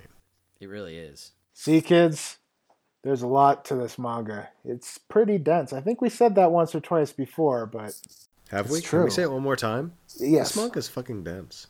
There's a lot going on. It's pretty amazing. Also, when they meet Nakamura, or after they meet Nakamura on that beach scene, when everyone's just sort of confronting everybody, and Kasuga asks, let's set that up before we jump right to it. Why? So Kasuga and Tokiwa travel to the far-off prefecture, wherever the hell Nakamura is, and they find out that Oh, Chiba. She's in Chiba. She's in It's in the Chiba. Tokyo area. that she is her and her family own a restaurant. So they go to the restaurant. Her mom, Yes. who was absent in her life for like, as far as we know, all of it, until I guess the attempted suicide. Which I guess gets her separated from Pops. Now she's living with her mom. No, I got the impression that the parents were already separated. Oh no, they were already separated, Yeah. but like that's what caused Nakamura to go from Pops to Mom. Yes, It's yes. like child services stepped in and went, okay, maybe not him. We made a mistake. Yeah. And they find Nakamura, and Nakamura looks like she's on psychedelics, hardcore mood modifying drugs. She is a zombie. She is a doll. We don't quite understand what she's all about at this stage in her life, but it's the final volume of the manga, so her and Kasuga have to have a talk about it. So they go out to the beach, and they have a talk about it. That's what Ink was alluding to, and we're right back where we were, Jared. Perfect. Now, Ink, go ahead. Okay, there's this 4-panel section where Kasuga addresses Nakamura and asks her point blank, "Why'd you push me out of the way before we were about to light ourselves on fire?" And it's excellent. There's like 4 pages of just scenery and hand placement and bodies without any dialogue whatsoever. And then in the very next panel, after all that stillness, is just Nakamura saying, "Oh, I forgot." It must not have been important. I love that. How fucking crushing, though. Oh, it was his everything. Yeah, exactly. This is Kasuga searching for meaning in everything, and then all of a sudden, all his effort means nothing. Brutal. But I love his response to it though, because it's kind of appropriate. Like you said, like the implication with Nakamura is that she's on some super prescription medications to calm her down, and Kasuga hearing that just sort of becomes Nakamura, and she becomes Kasuga for a minute, and so he starts like literally just shoving her around and like pushing her around and being really rough with her in the way that she used to be rough with him. And it's almost this weird, like, to anybody that doesn't understand their relationship, which Tokiwa is like that person, right? You're watching this man abuse this woman and like knocking her around the beach. And then suddenly out of nowhere, she just, this is my favorite panel in the whole second half of the whole, because the face is great. It's basically, Nakamura just punches the crap out of Kasuga, just lays into him, and they basically just start tearing into each other and like fall into like the surf, just beach brawling and like knocking each other around. And Tokiwa like doesn't really know what to do, and she's kind of like freaking out, and she's like going over to them to try to do something, and then Kasuga grabs her and pulls her in, and then it cuts to really the climax of the whole thing, which I don't feel right describing. So everyone's smiling. That's all you got to say. Is It's so everyone's beautiful. smiling.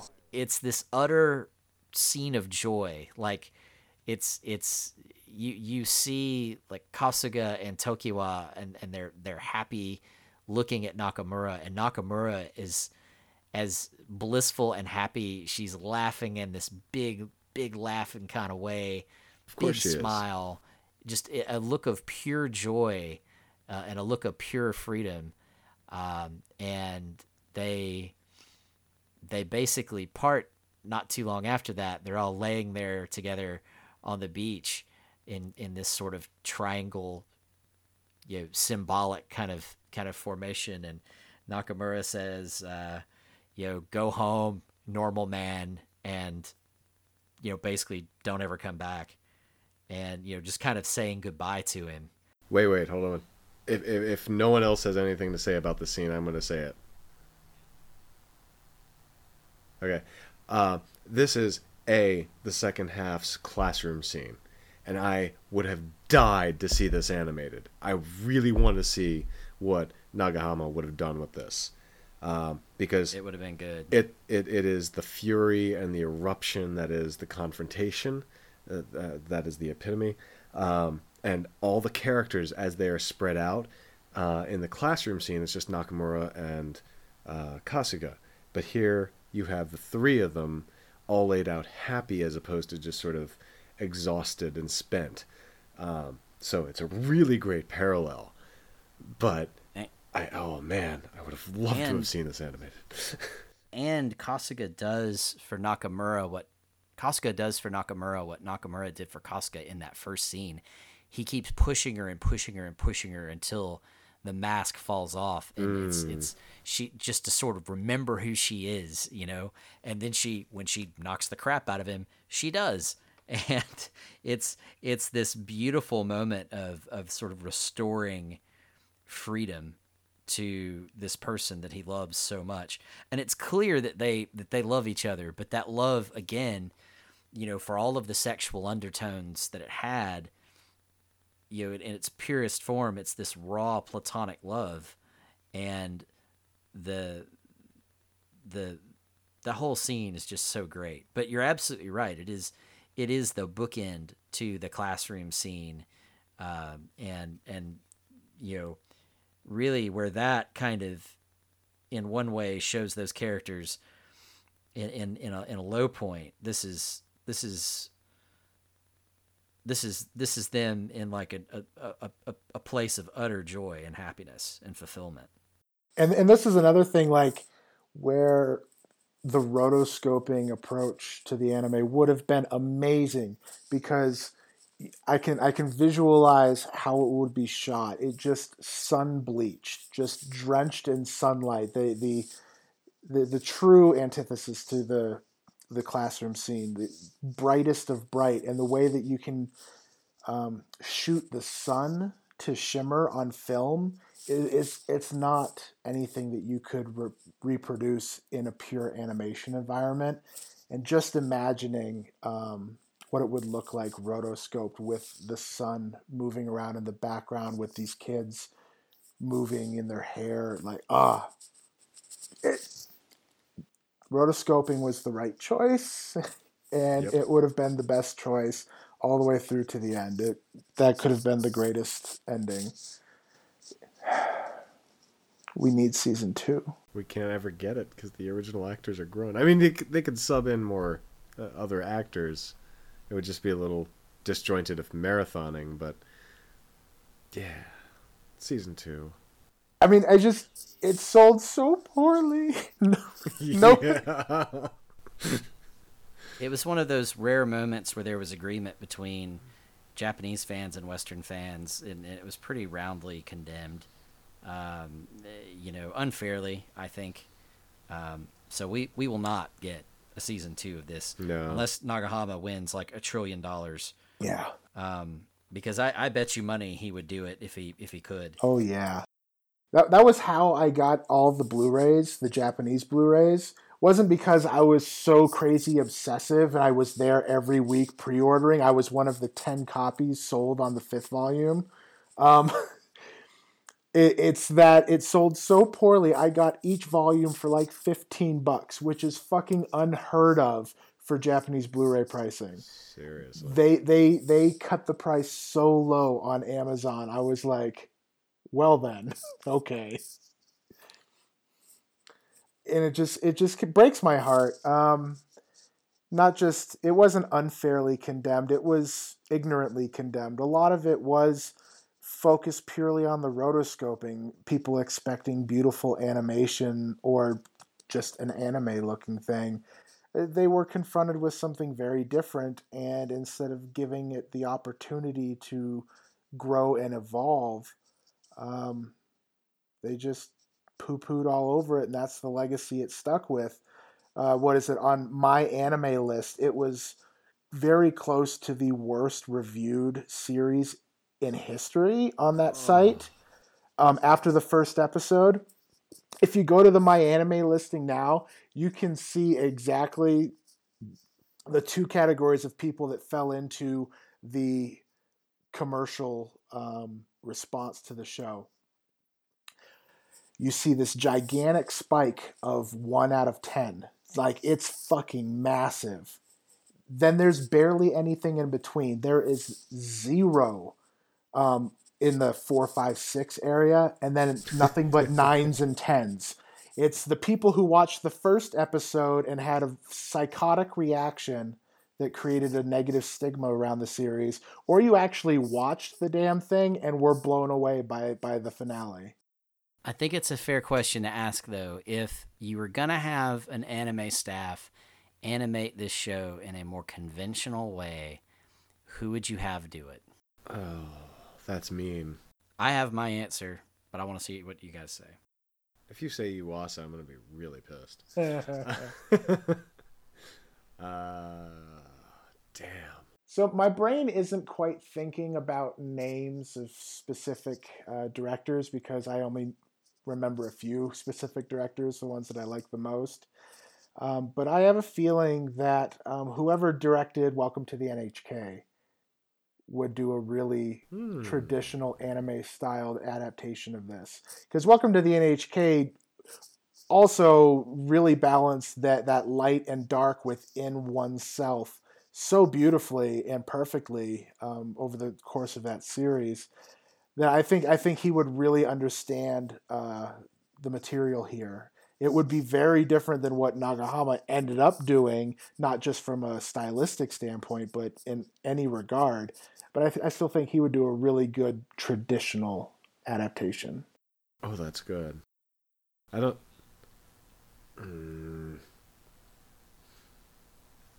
I can't imagine this series as anything other than it is. This was the epitome of what it should have been. Oh, nothing would be better than it. Nobody was suggesting that, Egg. Nothing. Oh, I know. It's just like it was so perfect. It was so dead on, so spot on. I really can't imagine this under any other directorial or script writing perspective. And also shout out to Aki Itami, who did the script for this and who also did the scripting for the adaptation of Mushishi. So like I was saying earlier, give me the staff that did March Comes In Like a Lion to do this. And while I think the result it would certainly be, I don't think it would be better. No, I think it potentially could be, but it would definitely be different. And my evidence for why that would work is when you look at the early part of March Comes In Like a Lion, we're really down into the depression with Rei, how dark it is, how moody it is, all that visual magic that they were able to put into that. And you take all of that goodness and you turn it to straight up evil. And you have those guys unleash that same kind of visual styling and directorial. Fucking Monogatari all over that bitch. But from like an evil kind of twisted perspective that fits Oshimi, man, that would be amazing. Like, rotoscoping is great, don't get me wrong. But I don't know that I completely and wholly buy that there's no better way it could be done. I hope we see a remake of this at some point in the future when we're all old men. And I hope somebody comes along and goes, nah, watch this. And then they just like melt our minds with it. That'd be amazing. I await this day. I would be fine with someone re-rotoscoping it too, though, and doing the whole thing. I'd be fine with that too. But I think the staff from March Comes In Like a Lion could absolutely have done this and would have done a absolutely insanely good job.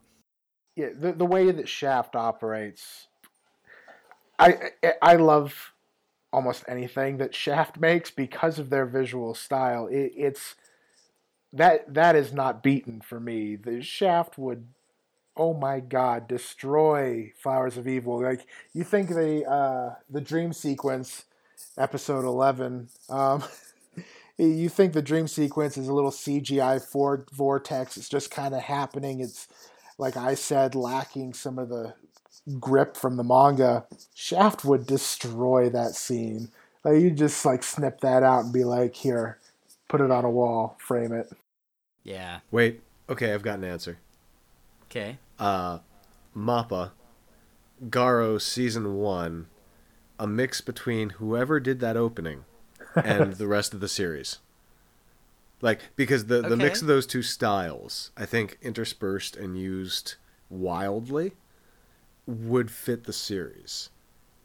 I still think rotoscoping is the only way to go because it's the only way to layer. But like, if we were just talking strict 2D animation styles, I think a juxtaposition of those two would really serve the series well. Yeah, that would be an interesting take, I think.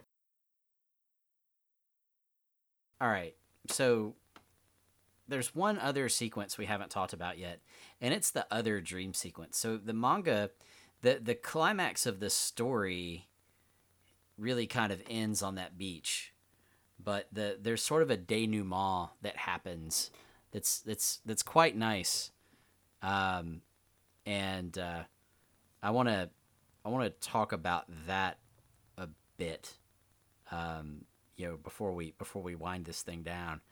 But how did you guys like the way the manga ended with those couple of chapters of sort of a, one of them's very dreamlike, where it sort of imagines the future for all of the characters. Somebody's not muted again. Yeah. It's just more work. But we see the future for all of these characters through this kind of idealized imagining that Kasuga has while he's dreaming, and I really liked it because he gave everybody kind of a happy ending, whether they deserved it or not. And I think that's actually the mangaka, it's Oshimi, sort of apologizing to the characters who, he says in some of the novels, some of them had direct models. Some of the people were, modeled after people he knew and interacted with as a school kid. Like Nakamura explicitly was like that. So I think it's him giving these people happy endings, phrasing, for very cathartic reasons. It's like, okay, I'm going to put this positivity out after all this angst. Like, I really just want everyone to be good and happy. I think he's just a genuinely good guy who just finished penning and drumming himself into this really awkward manga and just saying, let's take a breather. We've all gone past this now. And yeah. I think in the same way that all authors care for their characters, he definitely, I tend to agree that might be a little bit of him apologizing to these characters, which are obviously very important to him, of, man, I put you guys through some really heavy stuff. Let's show you happy and well-adjusted as adults. And even Nakamura gets a bit of that. You see, I mean, she's still kind of where she ends up, with her mom doing the restaurant thing, but she looks happy. She looks, at peace with herself. It's really fascinating. You see kind of this whole trajectory of Kasuga's life all the way into like middle age. That's really great. Where he starts a family with Tokiwa and they have a little girl, and Tokiwa is like a famous writer, and he's there being supportive, and that's cool. Even Psyche kind of ends up being a mom with kids and a family, and it's she's reunited with Kinoshita. Nakamura's reunited with her dad. There's a lot of just like one after another happy ending after happy ending after happy ending after happy ending, and you think maybe it's like a flash forward, because the chapter right before it is another flash forward where Kasuga and Tokiwa are like either in college or just out of college. They're young 20-somethings, still in their relationship, very much in love with each other, and the kind of the last bit of quote unquote reality happens, and they have this intimate moment together, and it's a really interesting note, to see them sort of sexually intertwined, and like that's where it ends. It's like, hey, adulthood, boom, stop, the end, you're done. And then we go into the dream sequence, and then we go into the thing we mentioned earlier where it's the inciting incident of the whole story with Nakamura's perspective instead of Kasuga's. And I thought those were really interesting choices to end the series on. Well, I like the dream sequence as, again, it's Oshimi paralleling a previous sequence. It's that Nakamura, amidst the swirling field of evil flowers, but this time it's just sort of Kasuga naked with all his layers finally shed and all the leaves of the flower dispersing, leaving nothing but clear skies, and it was just a beautiful resolution to me. Something we forgot to talk about earlier was the panels in the manga where Kasuga actually has the flower of evil in his hand and crushes it. I so wanted to mention that. It's such a good. You should have. Talk about it now. Well, it's just something that's used as sort of a transition between chapters at first. There's the fist that's squeezing the ever-living life out of one of the flowers of evil with its eye sort of popping out between fingers. Not so graphic, but that's what I like to remember it as. And then later on in an actual story panel, Kasuga opens his palm, and there's this obviously flower-like smudge of ink on his hand. And it was just... It's almost like a scar. Yeah, very much a scar. And it's just phenomenal, because that's where Oshimi starts playing... Well, one of the instances in which Oshimi starts playing with, is this narrative or is this actual story? Or is this framing or is this actual story? And it was bloody wonderful. God, can you imagine that? He's in the dream and the giant flower, and do do do as he's walking, and he looks at his hand and the ending starts playing. That is like the best ending theme ever. Roundabout is a very drastic number 2 compared to this beast. Jared, did you have anything else to say about the ending? The flower, the crushing in the hand. Oh, just I love the symbolism of it, where he's taken this flower, who usually when we see it visually, it's so massive and expansive, and kind of monstrous, and he's kind of reduced his anxiety and his fear down to just into the palm of his hand, and it's almost like he's become a true Jedi master or something. He just like sees his fear and like contains it and then just crushes it. And that it's so symbolic of him moving on from the person he was and becoming this more assertive adult who's seen some stuff, This guy has seen a few things already, and he decides to not let it control him anymore, and it's a really triumphant moment, and just kind of symbolic of his evolution in general. But you see, even after he does that, you see that sort of that ink stain, that scar on his palm in multiple kind of bits of imagery throughout the rest of the story. And it's kind of like he's transformed, and that's the mark of his transformation. Well said. Any other thoughts about just the general ending? Or let me try that one more time. Do you guys have any thoughts about how just in general the ending went that you wanted to add before we kind of started winding the thing down? Honestly, I absolutely adore the ending to the manga. Specifically, the final chapter that is through Nakamura's perspective. I had mentioned this earlier when I just in general talked about Nakamura as a character. But that final chapter, even though it's the same story we already saw from a different perspective, a perspective that is seriously disturbed and having reality struggles, thematically for me, it works as a good juxtaposition to the previous chapter that shows everybody as adults. You know, you can get through adolescence and turn out okay. And then it just whips you right back around. It's like it started from a very, very dark place.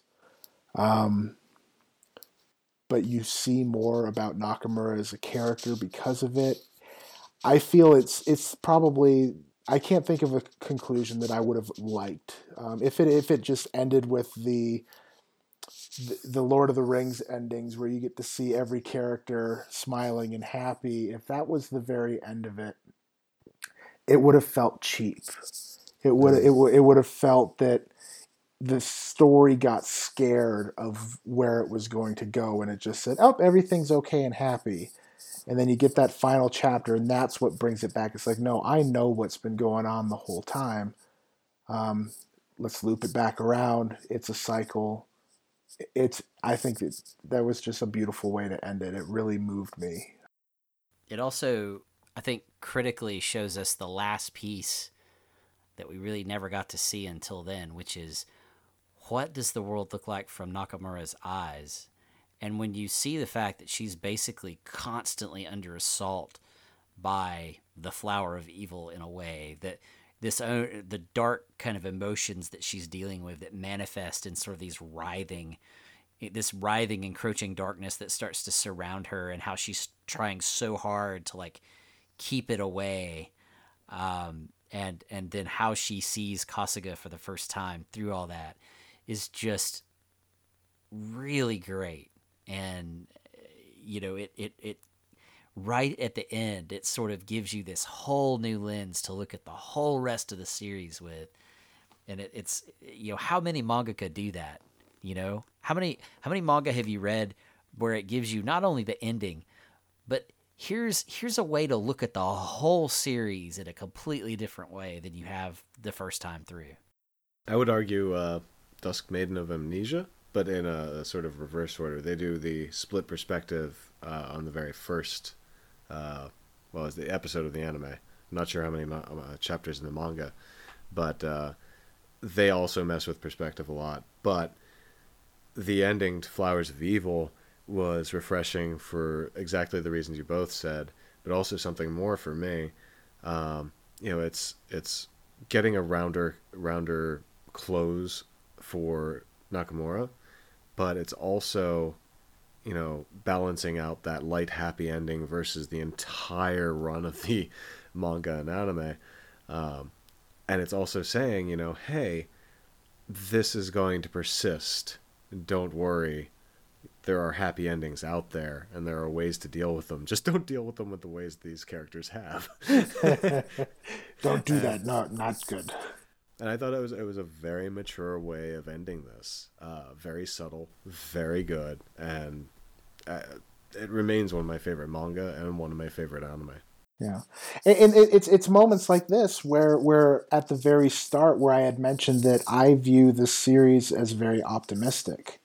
It's a very positive series, and this ending is a big key to that, because it shows that optimism, like you just said. Yes, it sucks, and it's always gonna suck, but it can turn out okay. This is just, yes. I mean, it is a very optimistic series. If you only judge it by the first half, I think you can come away with a dimmer view of it. But when you look at the whole story, I think it's hard to make the case that it's anything that other than, a really great telling of adolescence, where, yeah, it's awful in those middle school years. God, it's awful. Like, you know, that's a crucible for so many people, and yet you can reach adulthood and make it through and be okay. And that's what the second half is all about. It's one of the first, I was telling Chris this earlier, it's one of the first full manga series I've ever read. And it's one of the first that I actually have the whole thing. And it's a treasure. Like, I will keep this, I will get rid of other things. I will keep these volumes. I will come back to these volumes. It's such a beautiful, painful, uncomfortable, great story. Amen. Fuck John Hughes. So we do have a couple of questions. I think these are critical questions. Yeah, I'm not prepared. They are. Two of them are from our dear friend Vinny, who right about this time a year ago was doing Gyo with us. That Screen Gem, you can go check out that episode and watch Gyo. It's absolutely an animated program. It is good. You hush. But he asks, of all of the flowers, which is the most evil? That would be the flower of evil. Next question. I'm totally gonna be cliche, but goddamn fucking roses, man. Don't come within 10 feet of them. They'll cut you to ribbons, all those damn thorns. They lure you in like Saeki. They're beautiful. They're perfect. They got thorns, bitch. Back away. The second question, I have no answer for this. I have no idea. Wait. What's your first answer for the first question? Well, no, that's my answer for the first question. Of all the flowers, which is the most evil? I'll have to get back to you, Vinny. I'm gonna go consult my monster manual and see what the largest hit die creature I can find that's a plant, because I have no way. He is actually the most qualified person to speak on this. Yes. So I have no way to answer this question effectively, other than falling back on what I do know, which is the hit dice of most monsters in D&D. I would say, I'm just not really up on my plant monsters. That's the problem. You could say Elseed from The Tick. I could say Ilseed. I could say the plant from Little Shop of Horrors. I could do that. That's a pretty good one. That will be my answer. I would say that's probably about a 10 or 12 hit die creature. It's pretty badass. Audrey number 2. Audrey number 2.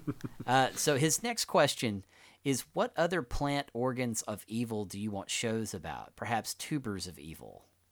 See, I'm looking up some pictures of plant anatomy just so I can throw something, and it has nothing about a tuber, so I'm just going to pick the weirdest looking thing on here and say the vascular tissue of evil, the gooey stuff in a leaf.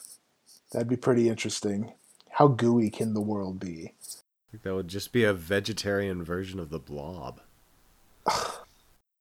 Not to say that wouldn't be great. Blob 1988, baby. That'd be awesome. Do you have a particular plant organ of evil that you would like to see a show about, Ink?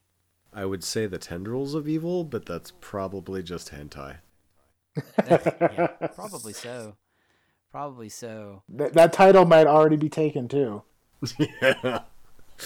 I'm going to go with the stamen of evil. Also hentai. Probably also hentai. But there you have it. The last thing we had was from @FinalFuryK on Twitter, and this is more of a comment that I feel really sums up kind of everything we just talked about, but in a interesting way. So his comment was, "God damn, the feel bad epic of the year. I recently watched this and felt awful."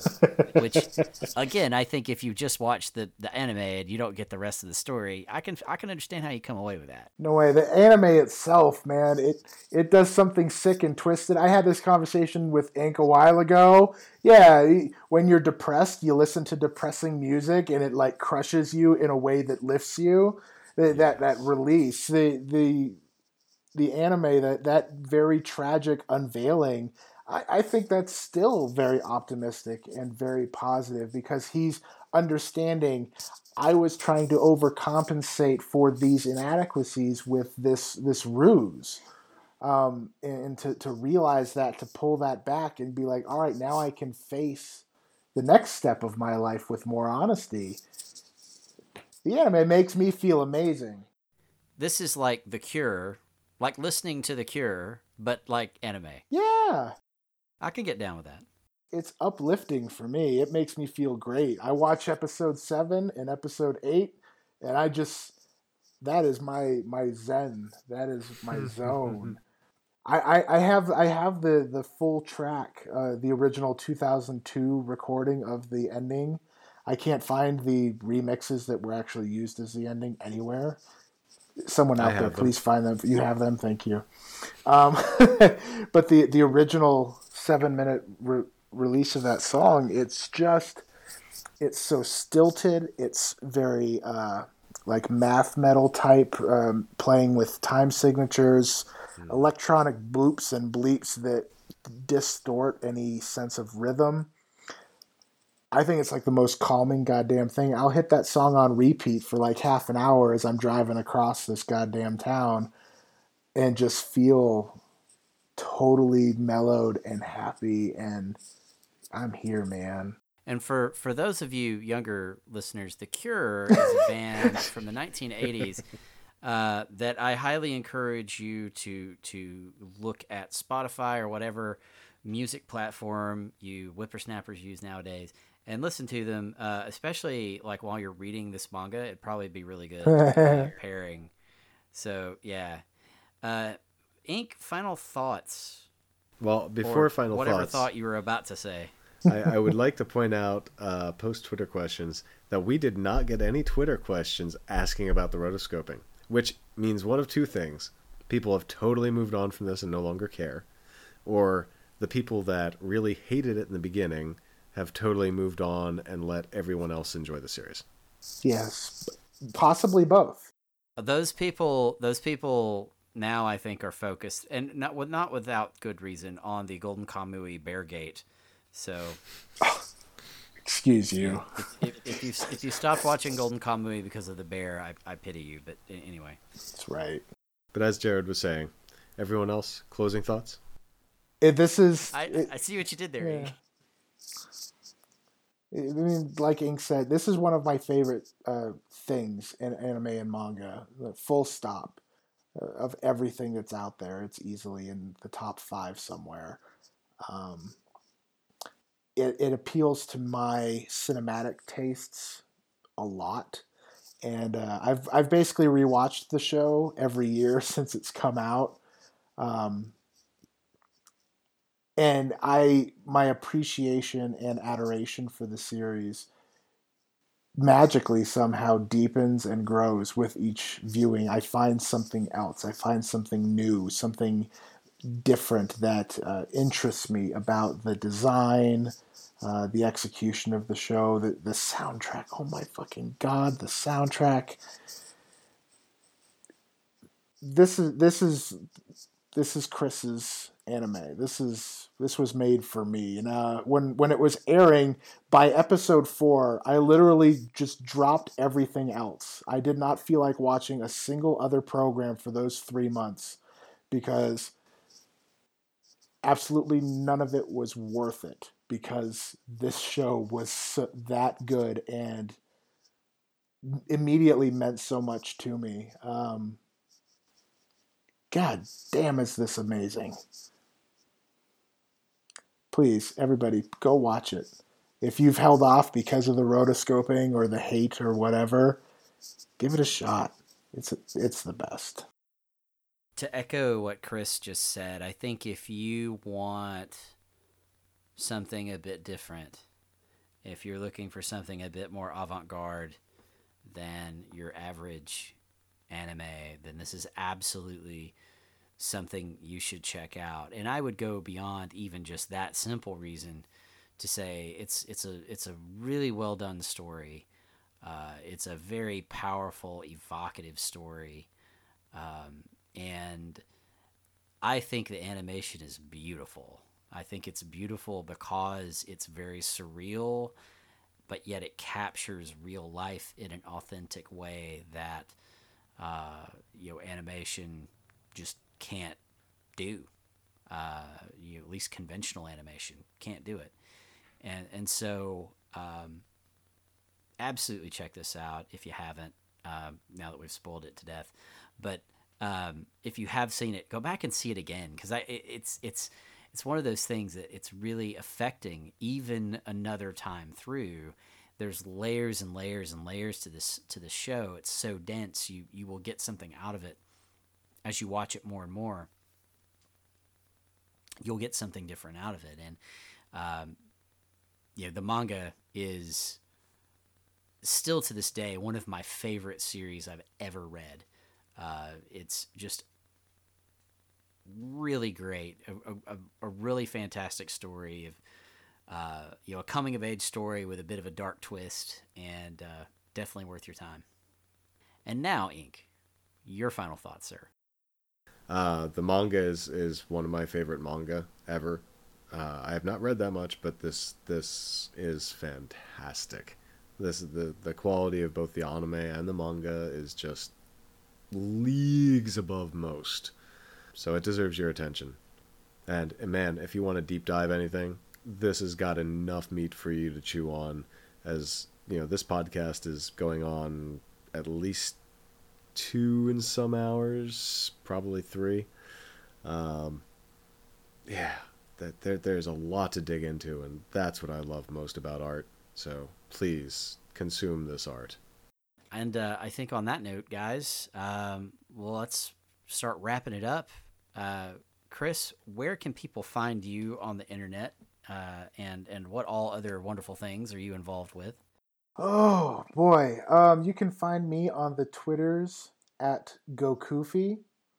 You can also find the podcast that I co-host with my best buddy Corey, the Taiku Podcast. That's TAIIKU at taikupodcast.com, where we cover mostly in a roundabout way sports anime and sports manga.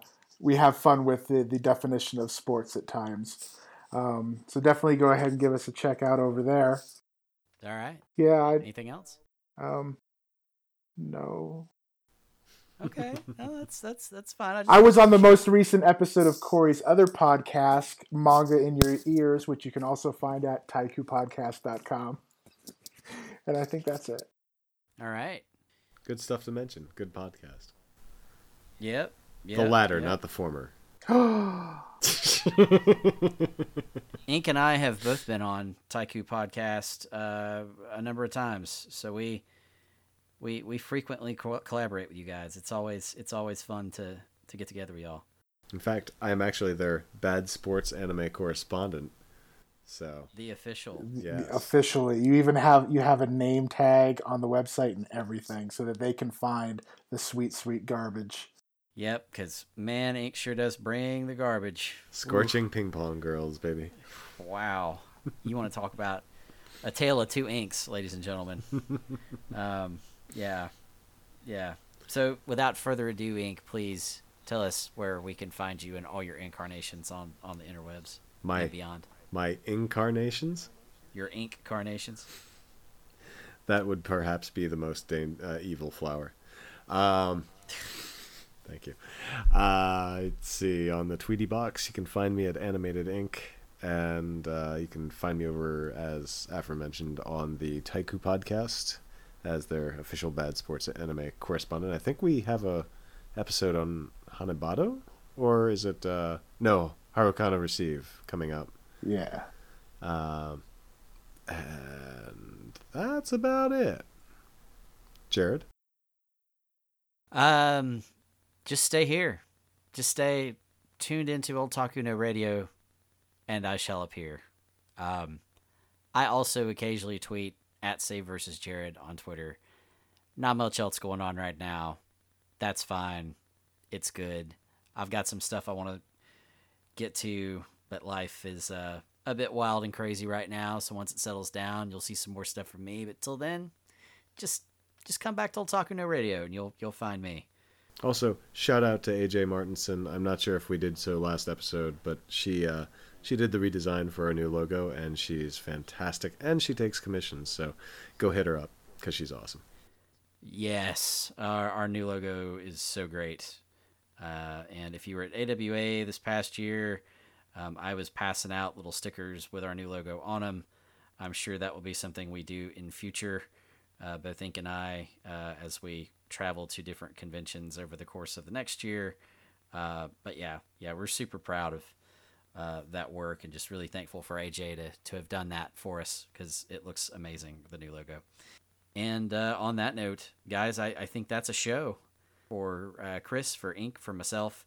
We appreciate it, as always, you guys sticking with us, listening to our episodes. Absolutely, if you like what you hear, if you hate what you hear, if you're ambivalent about what you hear, go to iTunes or Google Play Music or anywhere where you're pulling down podcasts and give us a rating. We really appreciate it.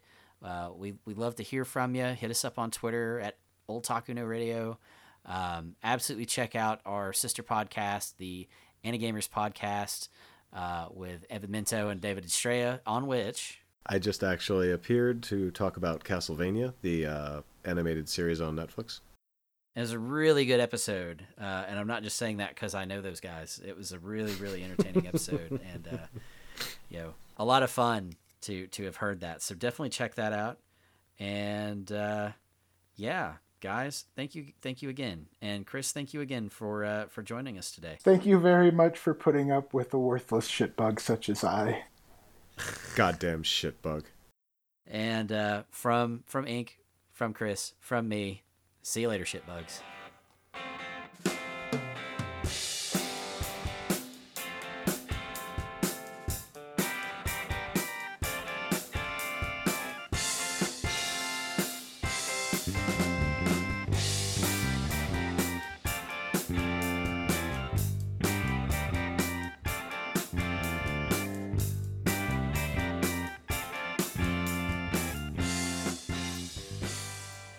Three. I like what we did for Gil last year, where everybody just did fish farts in harmony. It was good. Well, actually, yeah, if you want to do that. Well, we can't do fish farts because that doesn't work for this. No. I think that last clap was Shitbugs. good.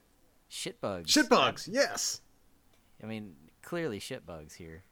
All right. Okay. Here we go. Shitbug. Shitbug. Shitbugs. Perfect.